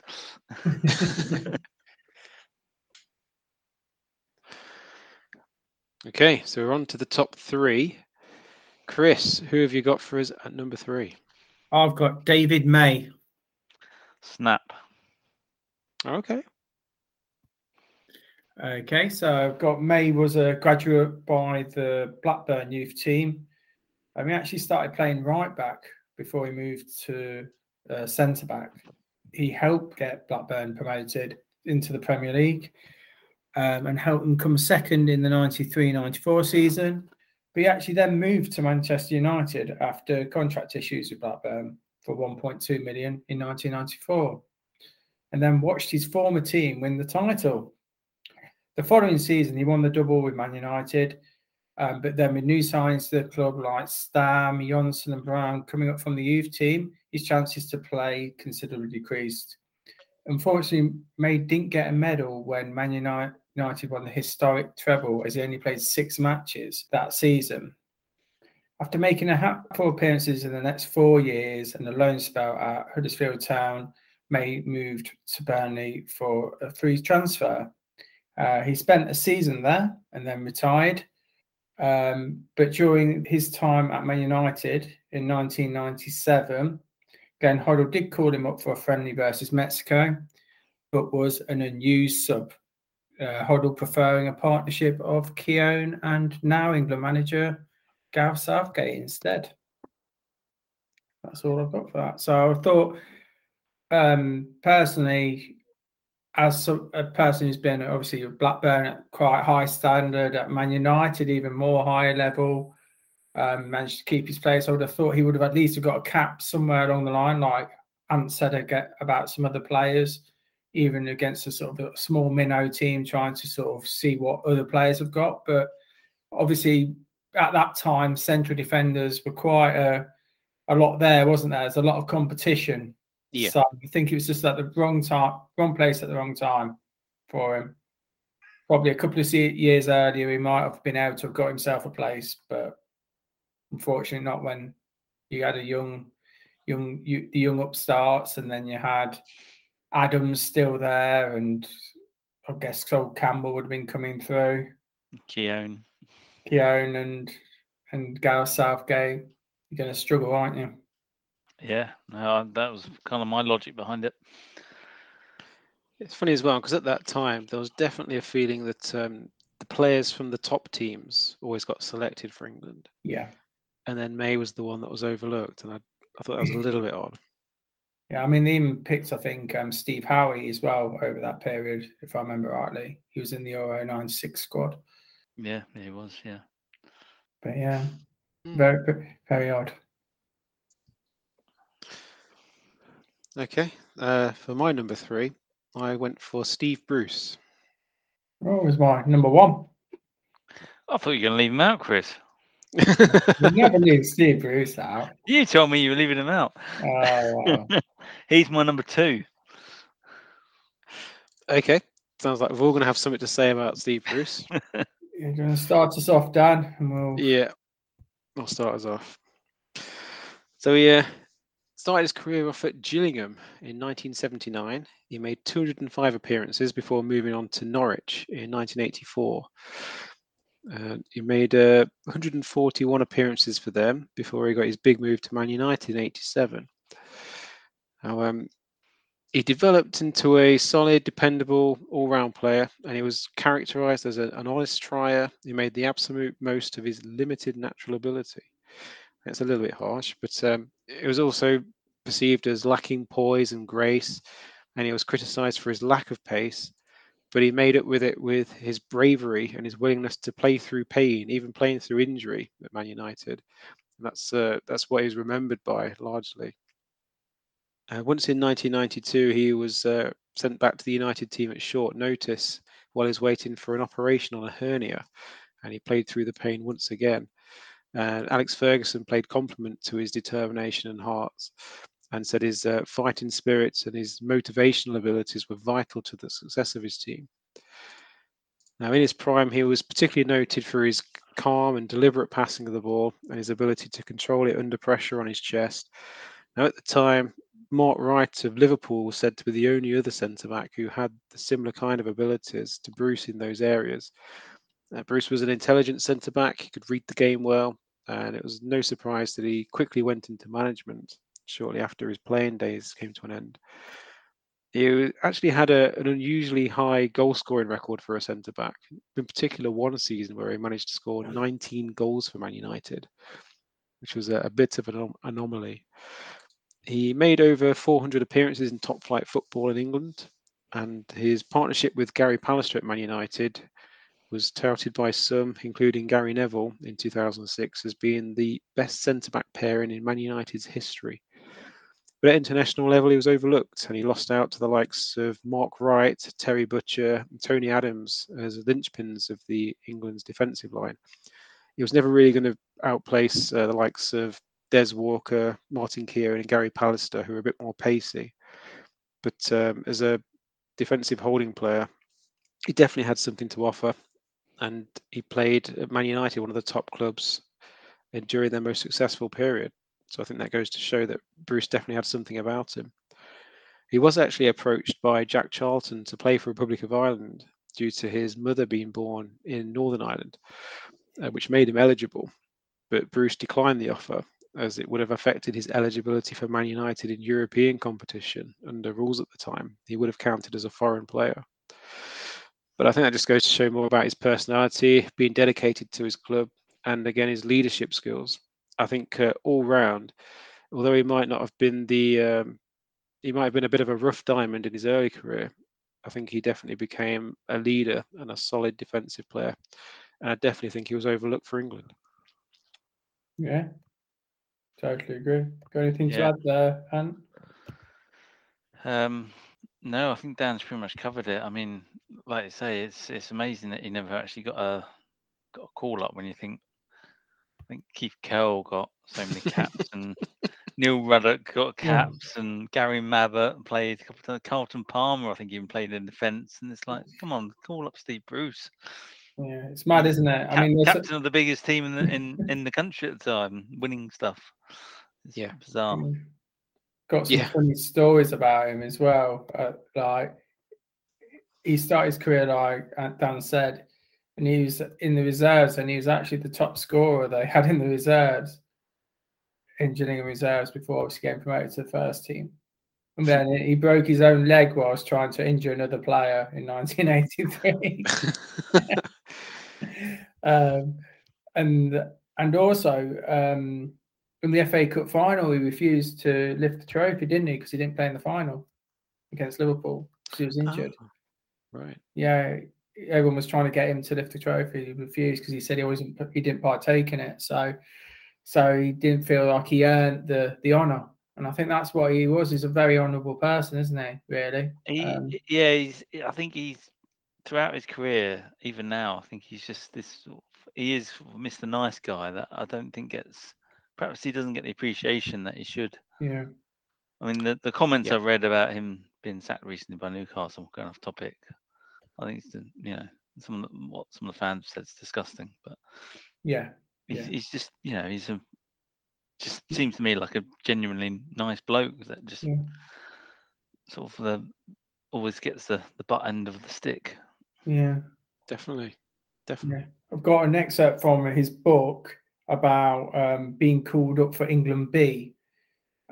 Bruce recalled that Graham Taylor said, "You're captain, by the way, but it's not my choice, it's Bobby's. For me, you'll never be captain. In other words, I'll never give you the biggest accolade I have ever had." And the manager in charge was telling me I wasn't good enough in his eyes to have that role. It was obvious he didn't like me. And when he became England manager, I didn't play again. He didn't rate me. Some managers don't like you, but I did find it strange. I'm surprised because you would have thought that would have been somebody that Taylor would have liked. Perhaps he was too nice. Perhaps he was too nice a player. Didn't want to. Maybe. And also in '94, Bruce was actually called up by Terry Venables, but he refused because he declined it because he thought it was a sympathy cap because it was a friendly. Yeah. All right. Yeah, that way. Yeah, and that's sad. It's sad. I feel a bit sorry for him. Yeah, you got to when you're seeing everyone else being called up around him and you're thinking, well, I'm winning everything. Yeah, he won the Cup Winners' Cup, 3 Premier Leagues, 3 FA Cups, and 2 League Cups. Yeah. Neil Ruddock gets a call up. Yeah. Keith Curl, like you said. Yeah, I think that's the best one.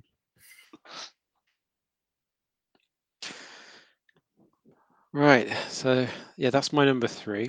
So Chris, who have you got number 2? yeah, my number 2 is Paul Woolhurst. Oh, okay. Okay. Mr. Versatility himself. Yeah, exactly. Has anyone got him first off, or didn't No. bother adding him? No.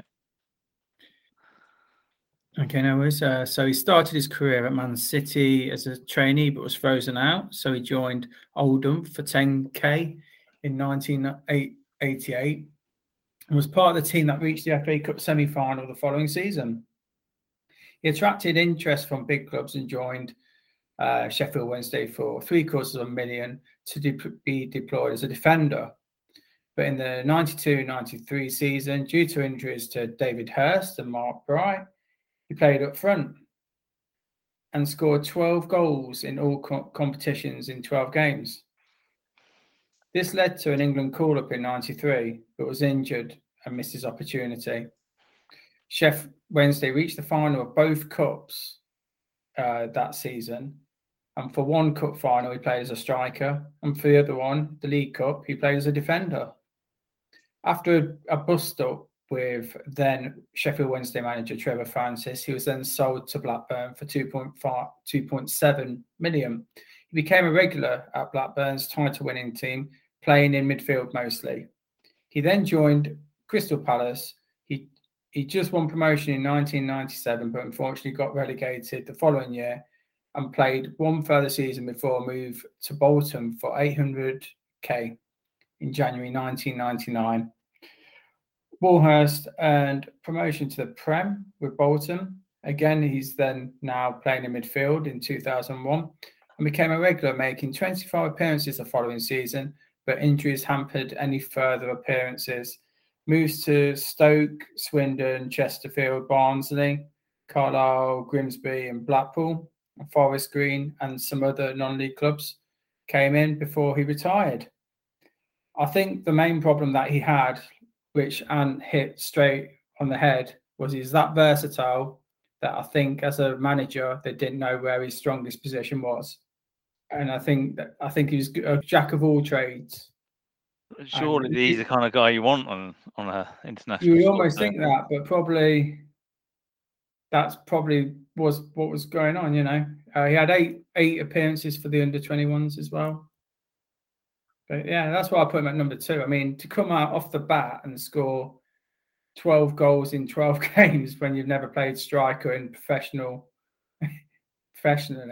it's a fantastic achievement.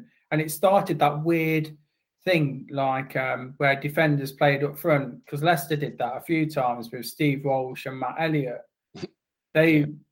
They transferred, didn't they? And Dion Dublin went the other way and became a defender in his later career. And which way did Chris Sutton go? He went a certain way, didn't he? Yeah, he went defender, didn't he? Went striker to defender. Yeah. It's funny that it sort of went a bit weird for a while. Everyone started becoming really versatile. But yeah, I put him at number 2 because I thought after that run, like you said, there's abundance of strikers. But when you've got someone hot on form like that, you've got to try and give him a try. But I think he had that. His 5 minutes of fame with the 12 in 12, and I think it didn't quite work out since. But then he did win the title with Blackburn as a midfielder. So that was like another position he played. So, like I said, you could have put him anywhere probably. Impressive. Right. Okay. And my number 2 is Mark Albrighton. Oh, yes. So whereabouts did you guys place him on your list? He was my number 4. I placed him number 6, but he was a very sort of, I was half tempted to put him higher, but I thought the others were had a better. Yeah, that's fine. So Albrighton, he started off with Aston Villa. He was a Villa fan growing up, and he was inspired by Premier League players such as Benito Carboni, Robert Pires, and David Beckham. Broke into the Villa team aged 19, and he was a pacey winger at the time. And immediately, his wing play earned him calls to be selected for England. This didn't materialise though, and he failed to consistently nail down a first-team place. And after throat and appendix operations ruined his final years at Villa, he was loaned out to Wigan, and his contract was not renewed by Villa. Leicester picked him up on a free transfer in 2014, And it wasn't until the back end of his first season with Leicester that he broke into the side, playing as a wing-back, which wasn't his natural position. His hard work and his tenacity personified the fighting spirit of the side as they went on to win 7 of their last 9 games and complete the Great Escape and survive in the Premier League. The following season, Albrighton was selected on the wing by Claudio Ranieri, and it was his crossing ability which began to shine again as Leicester went on to complete a miracle of becoming Premier League champions, which I'm sure I've never mentioned on this podcast. But once again, there were calls for him to be selected for England as a result of his wing play. Not just his crossing ability, but also his work rate, getting up and down the wing, and his ability to slot in as a wing back. He was loved by Leicester fans for his hard work, his consistency, and especially his appreciation of the defensive side of the game, which is rare for a winger. Also, whenever he gets the ball, his first instinct is to look up and feed the ball to the strikers, which is very useful when you're trying to be a direct and counter-attacking side. In the build-up to the 2018 World Cup, the newspaper The Sun wrote an article claiming that Albrighton must have ran over Gareth Southgate's cat as a reason for him not being selected in the squad. They held him as the best cross of the ball in the Premier League, and they cited his fitness, his work rate, and the fact that he's never won a cap is just a crime. Now, in the following season, 2019 to 2020, on Match of the Day, Micah Richards highlighted Albrighton's work rate, his tracking back, and his ability to sense danger.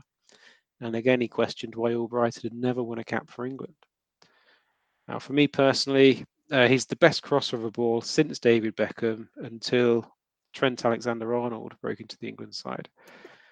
England have frequently been accused of not having a plan B, and I think that the direct nature of Albrighton as a facilitator at bringing strikers into the game is a bit of a missed trick on England's part. So I think that there was definitely a role that Albrighton could have played. I think he should have been selected for England. Yeah, he's just pure energy, isn't he? Every time he comes on, he's one of the biggest impacts I've ever seen of a sub that you can have. The number of times he's changed games, just by the way he's, like I say, his work rate, his tenacity as well. When he hasn't got the ball, just doesn't give up. And I think that just shows just him as a person, doesn't it? He could have just gone into the abyss, but he fought for his place at Leicester, found a place, and his assists are incredible for the amount of minutes he plays. He's just sort of nearing double figures each season. He's certainly Mr. Consistent, isn't he? Yeah, that's a good word for him. And especially that title-winning season where I think he played every game, didn't he? Yeah. When they won the league. Wouldn't surprise me. Yeah. I think he was Ranieri's boy. Well, most of them were Ranieri's boys, but free transfer as well. I think Ranieri saw something in him that perhaps other managers before him didn't. But yeah, that's why he was as high up as 4 on my list. You're right. You should have at least had a cap by now. Yeah. Right. I'm modern day Ian Wone. All right, so on to numero uno. Chris. I said Stevie Bruce. All done for me. Okay, Ant. I've gone with Kevin Campbell. Okay. He's, for me, I put him at number 1 because he was around for so long. It's like something like 19 years, most of which was actually in the Premiership. And he obviously began his career at Arsenal back in 1985, and he scored 59 goals in one season for the academy. He won the Youth Cup in 1988. He made his first team debut against Everton, ironically, in May 1988. But obviously for him, most of their forward positions were taken up by Paul Merson and Alan Smith. He then went off to Leyton Orient. He's got 9 goals in 16 games. And then he went back to Arsenal. And despite Ian Wright being their sort of main guy in 91, he continued to feature for Arsenal, often in Ian Wright's shadow. But he scored several crucial goals back then. And he became, I think in 1993, he scored 19 goals, which was his best for the Gunners, He then got frozen out again because obviously John Hartson signed and Dennis Bergkamp, that reduced his playing time. And he played in total 224 times for Arsenal, and he scored about 60 goals. He then moved to Forest in '95, and he was there for 3 seasons. He was part of the team that got them back up into the Premiership after they got relegated in '97. He scored 23 goals that season. And then controversially, he left Forest. He went off to Trabzonspor in Turkey, which caused Pierre Van Hooijdonk to go on strike. I don't know if you remember that. Yep. And he didn't stay in Turkey long because of the racism, so he came back. And he signed for Everton, who were battling relegation in the Premier League. To start with, it was on loan, but his impact was immediate. He scored 9 goals in the first 8 games. And he became Everton's top goal scorer, and he pretty much single-handedly saved them from being relegated.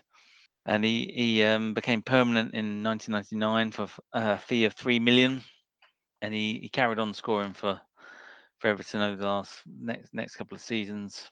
I think in the 99-2000 season, he scored 12 goals. He was then the leading goal scorer the following season, but in 01-02 he only got 4 because of injury. But he did get made captain.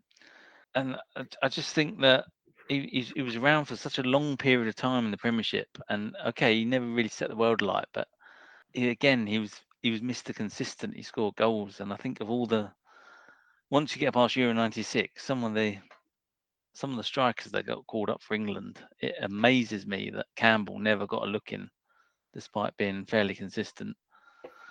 I think Davies got a call up after his one season wonder. I think Beattie was around then. Yeah. Various, Emil Heskey, who was a bit I hit think and miss. Malcolm Christie got a call up. Malcolm Christie probably yeah. got a call up. Yeah, completely right. Yeah. And it baffles me that this player who played for 3 top English teams never got a sniff at an England cap. And he got as far as England under 21s and England B, and he actually holds the record for being the only English player who scored the most goals in the Premier League without earning a cap for his country. Yeah. Which pretty much sealed it for me. That's why he's my number 1. I think it just shows like how stubborn like the managers were not to change things around a little bit, and as well that we had so long with Sheringham and Shearer, and Sheringham was still playing for England until he was in his mid-30s, wasn't he? So could have looked at probably giving him a chance there at that point, but yeah, I understand why he put him that high. It's a good bit of research there. I think he got hat tricks for 3 different Premier League teams as well, didn't he? I think he did. I always remember him being a quality striker growing up. Oh yeah. Yeah. Like I always forget how many matches he played for Arsenal. You always think he didn't play that many. It was quite a few, wasn't it? Yeah. I also didn't realise that he played up until like the early noughties. Yeah. I thought he was long retired by then. Yeah. Right. For my number 1, I've gone for Michail Antonio. Ooh, I knew okay. someone was going to pick him. So he started off his career with Tooting and Mitcham. He got a move to Reading in 2008. He spent a lot of time out on loan when he was signed to Reading. Went to Cheltenham, Southampton, Colchester. Got a permanent move to Sheffield Wednesday. And this was when he started to have a good run of form in the championship level. And it actually landed him a £1.5 million move to Forest. Now, he began to stand out at Forest as being one of the best players in the division with his electrifying pace and wing play. And he was voted Forest Player of the Season, subject to a number of bids from different clubs. And ultimately, West Ham signed him for £7 million. This was back in 2015.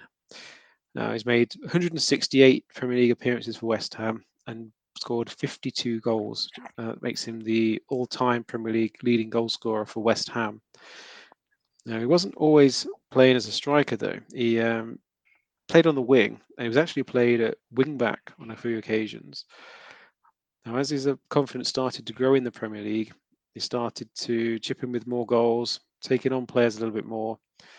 And as he was becoming an effective goal scorer, and West Ham had difficulty in that position, ultimately the move was made to utilise his pace, his power, and his direct running at defenders by moving him to being the lead striker. And it's turned out to be a bit of a masterstroke. His pace and power combination is, to this day, it's striking fear into defenders. His goal scoring form is excellent. And he's just made an appearance for Jamaica, which makes him ineligible for England now. And at a point where Harry Kane has struggled for form, and Tammy Abraham's not really in the running at the minute, Marcus Rashford's not playing as a central striker. For me, Mikel Antonio should absolutely be in this England squad, if not in the starting lineup for England. And I think it's a big miss that he's not playing for England, and that's why I've made him my number one pick. I think it's the elephant in the room, isn't it? Whenever that question is asked to Gareth Southgate, I'm sure for somebody who, like you said, literally 3 seasons ago was playing right wing back, to then become arguably one of the best strikers in the country is pretty outstanding, with no forward experience of what you know. He was only a winger before he moved to West Ham, wasn't he? At Forest, I think he was a winger. At Reading he was. To then have no professional experience up front, to then be able to just hit the ground running is pretty incredible, isn't it? Yeah, I've not really known anything like it, to be honest. I know you mentioned Paul Warhurst, but I think Antonio has been a bit more prolific and successful at the highest level, hasn't he? More consistent, yeah. Yeah, I think for me, I think had he not switched to Jamaica, I think perhaps he probably would have got a look in this season. I think he probably chose the wrong season to switch. I think had he not switched this season and Southgate still ignored him, and then if I was him, I would have said, right, okay, I'll go Jamaica. But I think the problem is his age, mate. He's well, I know he's getting on a bit. He wants to get onto the World Cup, or try to. At that time, Jamaica were just starting the final phase to get into the mix. And he thought, well, if I played for them, then I might get my World Cup bow. But obviously, doesn't seem to be working for him at the moment. No, unfortunately. But I understand where you're coming from. But I think he probably thought I've waited too long. I've got to make that decision now. Before it's too late. I mean, the way he seems pretty fit and healthy. If he can stay fit and healthy, he might be able to get another chance. But again, it's keeping him fit, isn't it? That they suffer a lot when he doesn't play, which shows how much of a good player he is. Absolutely. Yeah, the theme throughout my list is about England's need and the players that could have slotted in, and that's why I've put my number one. I think he would have been the number 2 option behind Kane, and if Kane's not playing well, then I think he offers something a bit different as well, with his sort of the power that he brings to the game. It's almost like a bit of a throwback, isn't it? You don't see that now from the modern players. They're all sort of like these wiry builds with technical ability, and the pace and power that Antonio brings, I think it really would scare defenses on the international stage. I think that's another part of the problem, is I don't think Southgate has a plan B as much. Oh, yeah. Southgate's plan B is, well, I'll play the other 3 attacking players, ticky-tacky players that I've got. I'll take one winger off and put another one on. I'll take off Saka and bring on Grealish. Foden. Yeah, exactly. So yeah, that's why I put number 1. I just think he's a big loss to England. Yeah. I've figured someone was going to put him on there at some point. Yeah. All right, so that wraps up the top 10. Do you have any honourable mentions? I do. I have a couple. Let's keep it brief. Yeah. I'm not going into them. 3 players I considered were Jermaine Pennant, Alan Wright, Aston Villa left back, and Chris Armstrong. Oh, okay, yeah. Chris? Mark Draper, Peter Whittingham, and Jimmy Berard. Peter Whittingham was going to come out of nowhere, but I just couldn't dig anything out because he didn't play too many seasons in the Premier League. Yeah. Jimmy Berard. Arguably one of the best dead ball free kick takers and crosses I've seen. All right, I'll give you two. Victor Moses, who Okay, yeah. I think he opted for Box. Nigeria at the time he signed for Chelsea. Muzzy Izzet, Leicester City Oh yeah, of course. midfielder who Turkey opted for Turkey because he didn't get selected for England. Yeah. I've got some socials if you want to go through them. Yeah. Enlighten us. Okay. One of the guys, Michael, at the 80s, 90s football, he's given me his top 10. So go on. Paul Lake. If it wasn't for an ACL injury in 1990, he could have been some players in the 90s. Retired in 1996 at the age of 27. I can't remember Paul Lake. Can anyone else? I only remember being on a Football Manager game. I didn't actually see him play, and it was a bit of a bizarre that I think it was on the 93-94 Championship Manager. He was one of the most expensive players on the game, and I had no idea who he was. Yeah. Oh, okay, cool. Number 9, Rod Wallace, which me and Ant both mentioned. Number 8, Clive Wilson. Okay. QPR left back. Yeah. Number 7, Kevin Pressman. Ooh, I don't know about that one. Number 6, Kev Nolan, which Ant said. Number 5, Alan Wright. Number 4, Mark Noble. Yep. And number 3, Kev Campbell. Number 2, Paul Warhurst. And number 1, Stevie Bruce. Yeah, good list. I like your list. Yeah, Kevin Campbell. Yeah. Okay, so then the next one I've got is let's see. Okay, so this one is for the Love of Lists podcast. They said Steve Bruce, immediately comes to mind. Yeah. And then they actually thought of Tony Hibbert. Oh yeah. He was. I saw him on a few lists when I was googling this. Yeah. He was around forever, wasn't he? Yeah. These guys do a few football lists as well, so if you want to listen to them. I wouldn't say Tony Hibbert was ever amazing. Okay, and then I had Stu from the Stu and Our pod. He said Stephen Taylor. Yeah, it's a good shout. Yeah, he was actually called. I think he was actually. I looked at that one, and he was called up twice, I think, and then obviously didn't play. The Bosman Viewing podcast put Rod Wallace. Well, of course they did. Yeah. The Football Tavern said Steve Bruce.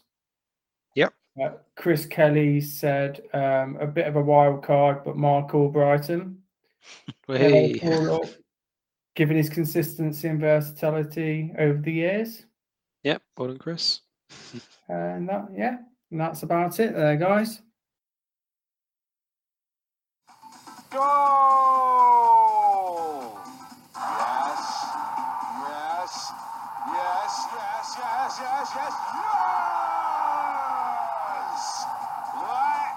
That was a goal!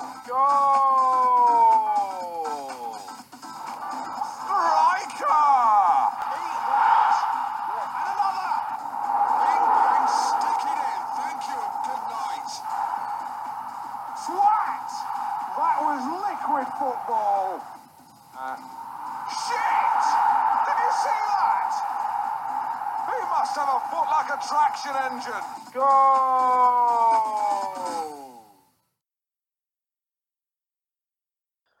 Right, guys, I think it's quiz time. Okie dokie. So the scores tied at the top are myself and Ant with 10 wins. And Chris is on 5. Surprised got that many. So Chris, I need you to make up some ground on us. I might finally get in the lead since the first It's time. been Episode Dan's 1. all the way through, hasn't it? I won the first ever quiz, and then Dan's just obliterated us ever since. Yeah, but not lately. Bad form. The worm has turned. Right then. So, fingers on the buzzers. Question number 1. Who were the only team to keep a clean sheet against England in Euro 2020? Scotland. Correct. Can you check every time I've answered the question right, the first question right? I bet you I'd be winning this quiz. Right now. The number of times I go like 2 ahead or 3 ahead of Anne, and then I just lose it. All right, question 2. Which team received the most red cards at Euro 2020? France. Wales. It is Wales. Oh, this is awful. Yeah. Apadou and Harry Wilson. Oh, Right. yeah. Very, very dubious decisions, I have to say. Yeah. Who won the Euro 2020 Golden Boot Award? Oh, God. Sterling. Nope. Ronaldo. Oh, It was Ronaldo. Well done, Chris. say, I'm 3-0 down already. 3-0. 5 No, you goals bring and it 1 back, assist. Anne. Come on, this is how we go. Right, question 4. Taking it in turns, can you please name one of the 5 players to have played in the Premier League for both Liverpool and Everton?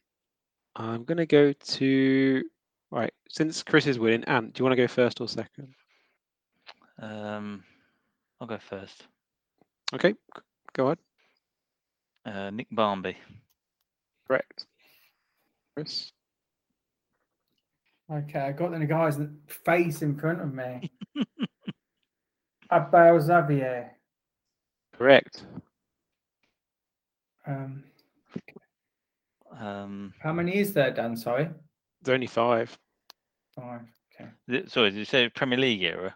Yep. Sander Westerveld. Oh, well done. Yes. How do you get that one out of the 5? I don't know. I had an inkling. Did he even play for Everton? As in play a game? I've got no recollection of him playing for Everton. Oh, you beauty. I vaguely remember some vague uproar about him. That's not me for 6, though. I thought I had that one in the bag.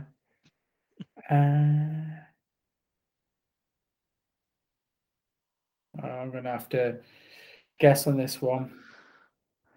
I'll go with Gary McAllister. I'm afraid not, Chris. He played for Liverpool, but he didn't play for Everton. So the point goes to Ant, making it 3-1. The 2 that we've not mentioned were David Burrows and Don Hutchinson. Oh, Don Hutchinson, of course, yeah. I had Don Hutchinson lined up, but I wouldn't have got David Burrows. Yeah, that's a toughie. Yeah.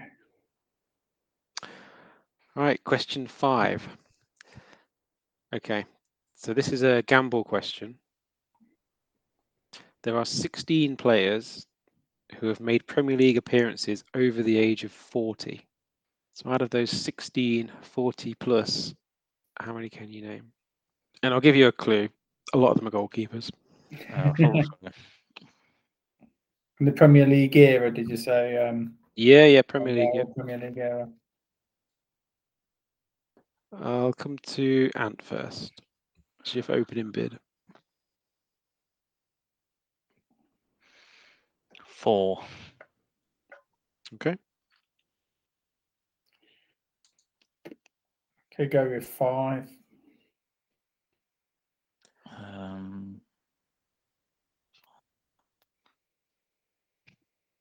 6. Floor's yours, mate. God. Van der Sar. Correct. Hey.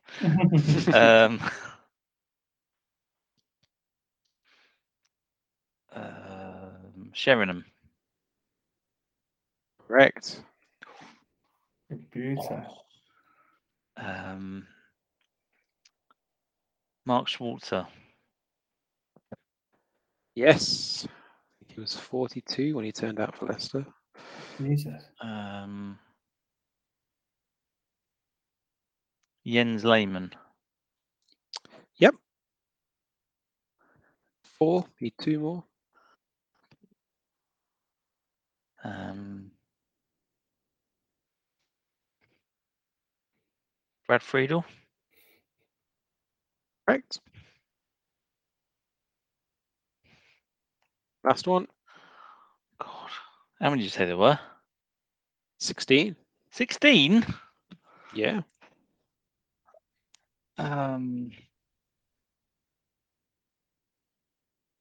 Grizovic.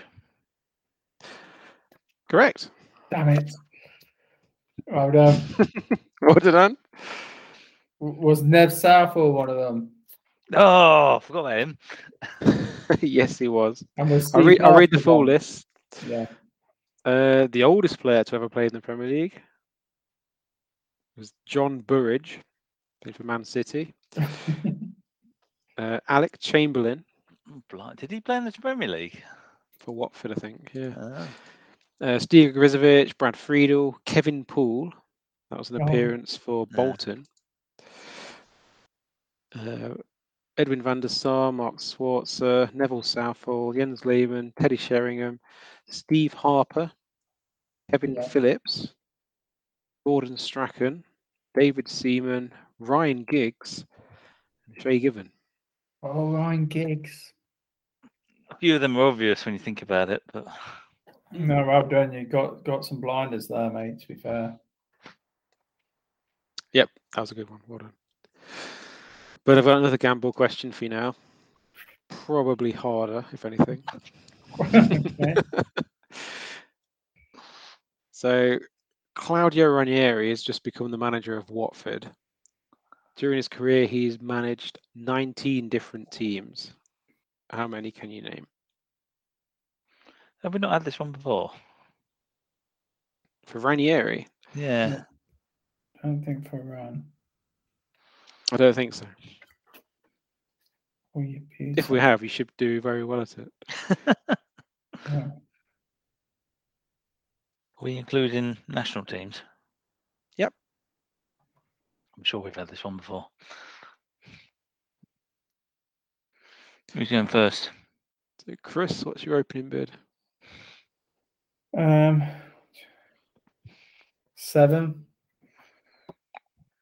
Okay. God, I've only got 7. 8. Go on, Em. Oh. You go for it, mate.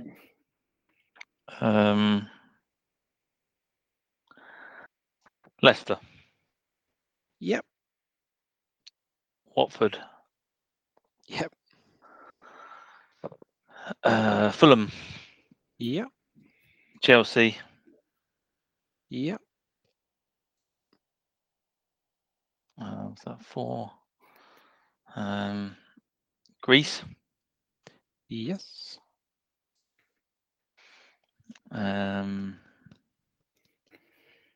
Roma. Yes. You're on 6.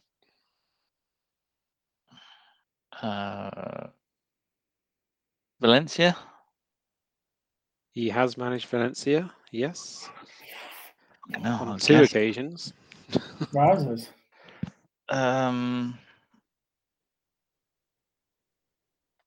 Monaco. Yep. I don't know. That's your 8. The point goes to Ant. I'll read you the full list. Vigor Lamezia. No, of course. Yeah, I don't forget that one. Putilana.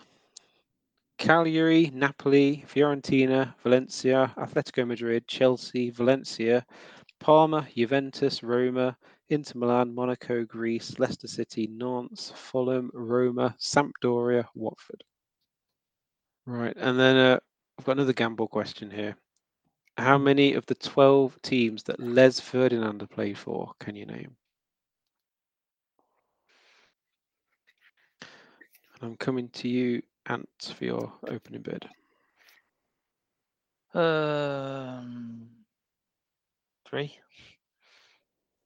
I'll go 4. Let's Ferdinand.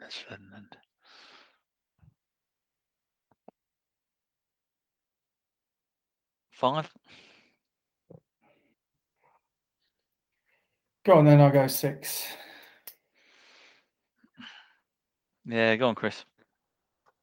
Okay, I'll go Newcastle, Yep. Spurs, Yep. QPR, Yep. Fenerbahce. You sure about Fenerbahce? 100%. Never played for Fenerbahce, Wasn't Chris. it? No, it's the other one. Played for Besiktas. Yeah, that's the other one. No, Mark, I didn't put my house on it. And can you name one other team that Les Ferdinand played for? Steal the points. West Ham. Yes, he played for West Ham. That was literally about my limit, I think. Leicester, Bolton.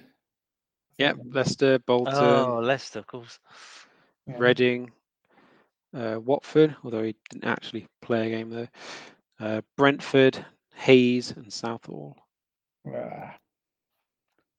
Fenerbahce, Besiktas. It's 4-3 to Ant following those gamble questions. All right, question 8. Taking it in turns, can you name one of the 6 German players to have won the Premier League? And I'll start with Chris. Jens Lehmann. Yep. Oh, God, I'm doubting myself if he won it now. Michael Ballack. He did win it, yes. Gundogan. Yeah, of course. Robert Huth. Yes, 2 different teams. 2 left, Chris. Okay. Oh, God, this is frustrating. I'm amazed there's only been 6, to be honest. Yeah. Oh, bloody hell.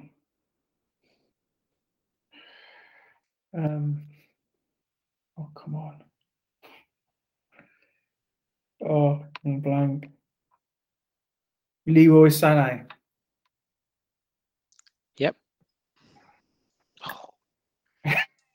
That's one left. There's one left, and probably the hardest one on the list. That's Oh, that was the one I had in the bank. Was that the one you had in the bank? Yeah. Yeah, the last one's a toughie. Now the pressure's off, I might be able to think now.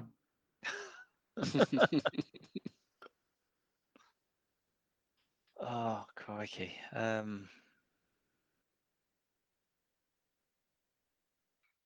I don't know if he won it, but he's the only other German player I can think of right now.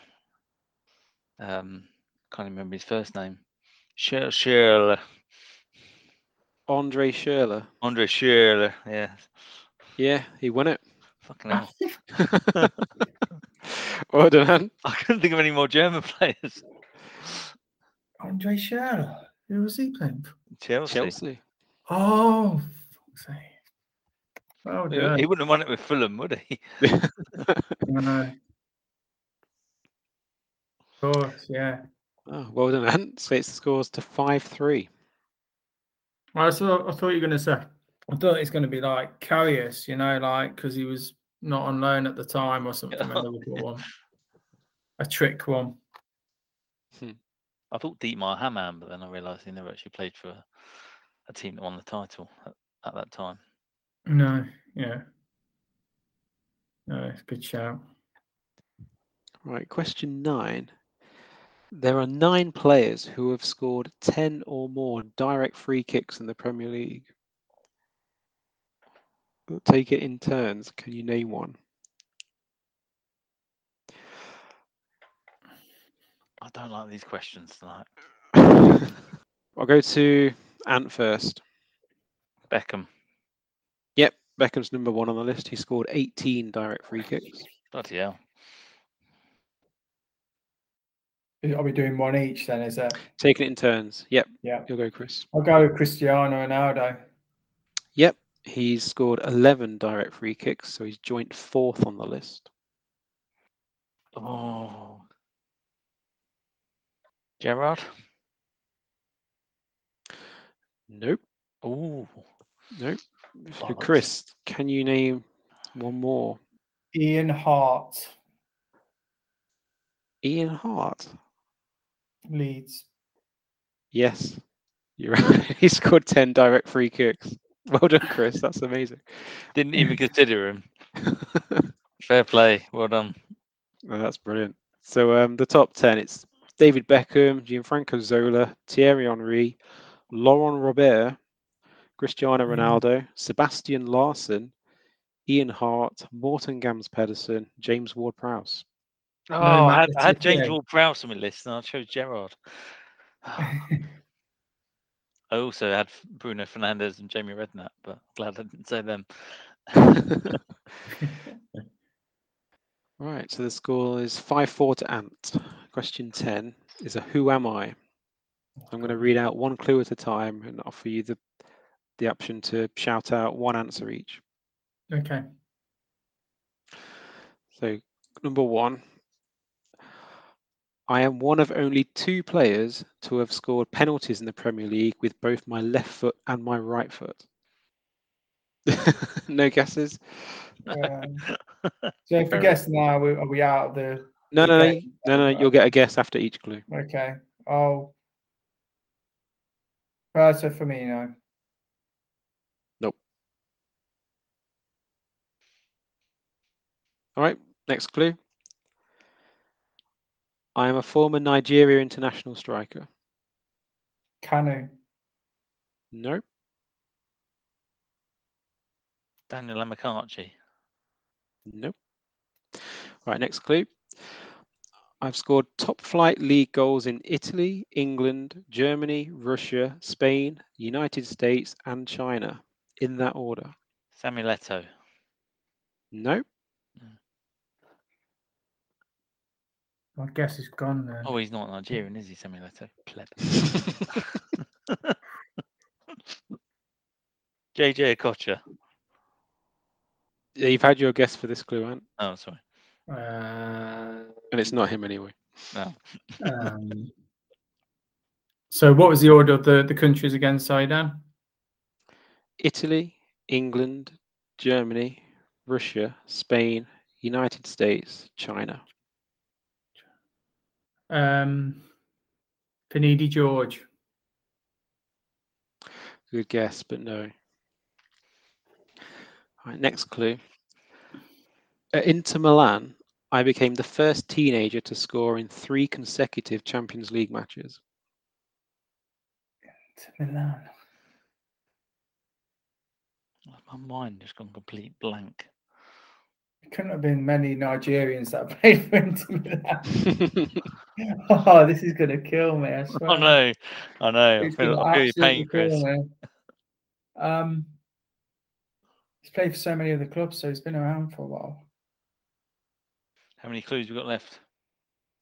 3. Oh, okay. You happy to move on to the next one? And I think we're going to have to. yeah. Okay. In England, I scored the winning goal in a League Cup final. Oh, Obi Martin. Oh, damn you! I just got it. Well done, Chris. For sake.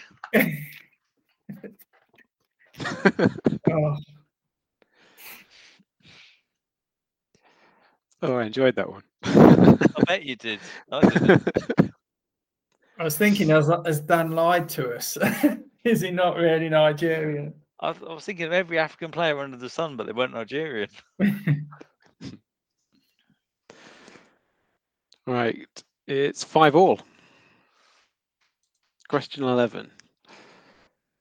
Which League One team play their home games at the New York Stadium? Oh, Fleetwood Town? No. Oh, God, I know this one. Can I have another guess, or is Yeah. Bristol Rovers? Nope. Cambridge United? Nope. I don't know if it helps, but it's also known as the AESSEAL New York Stadium. It's part of the sponsorship. Rotherham. Yes, it is Rotherham. Well done, Ant. Well done. Are they not in the championship now? No, I got No, they relegated. got relegated Oh, last I year. can't keep up with Rotherham. They're the Bloody West yo-yo. Brom of Yeah, they are. They League are a One. yo-yo between Yeah. Championship and League One. Right, 6-5. Question 12. Which League Two team play their home games at Glanford Park, or as it is currently known, the Sands Venue Stadium? League Two. Scunthorpe. Correct. Well done, Enough. Chris. So that's 6-all. We've got 3 questions left. Oh, you beauty. This next one, I'm going to give you a list of clubs that they played for in chronological order. Shout out the player name as and when you figure it out. So this player played for River Plate, Bayern Munich, Malaga, Atletico Madrid, Man City, Espanyol, Malaga. Nicholas Otamendi. Nope. Sorry, Man City, I'll read them all again. It's River Plate, Bayern Munich, Malaga, Atletico Madrid, Man City, Espanyol, Malaga. It's a bit of a drop, isn't it? He played for him. It was a good guess, Chris, but no, it wasn't. It wasn't Otamendi.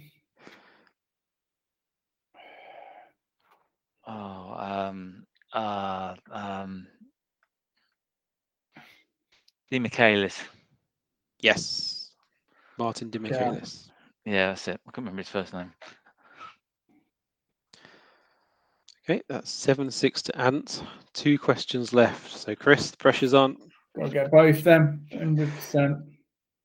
It's another question, the same as format. I'll read you the clubs that they played for in chronological order. Okay. Cruzeiro, America MG, Barcelona, Benfica, Cruzeiro, Man City, Hull City, San Jose Earthquakes. Giovanni. It is Giovanni. Well done, Ant. Well done, mate. So 8-6, and you have won the quiz this episode. Do the last one for pride then. Go on then, for pride, Chris. Last question.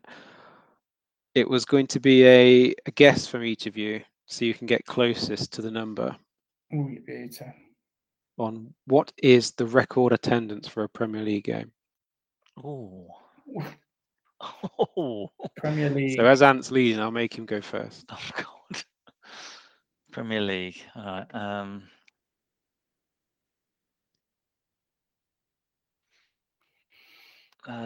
I'll go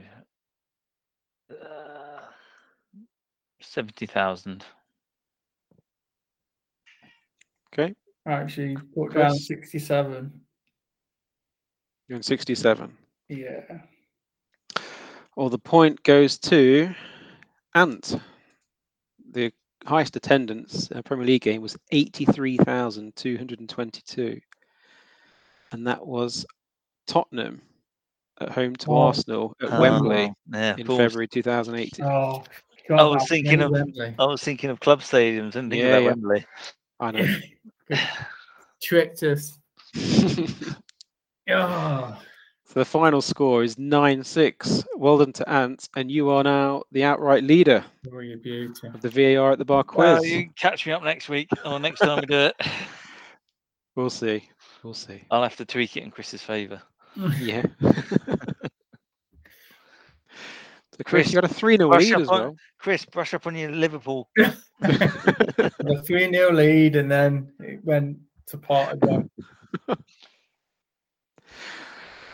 No, Right. you need to learn not to give me gamble questions. No, but you look like you struggle. But obviously you play it with poker hand. I'm focusing my memory. I have a photographic memory. Right, so that wraps up the quiz and that wraps up the episode. So it's been a pleasure, gents, and hopefully we'll be together for another episode soon. So it's a goodbye from me. Bye from me. And it's goodbye from me. And we look forward to seeing you next time.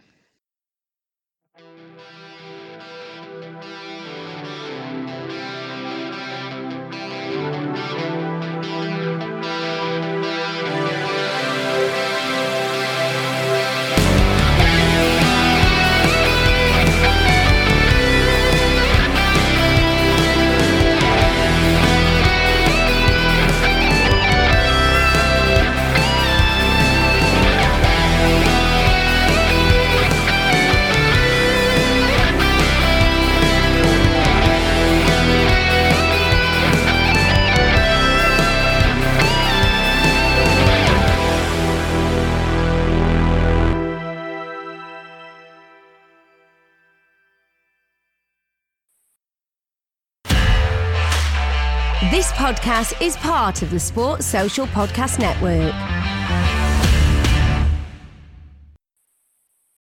Sports Social Podcast Network.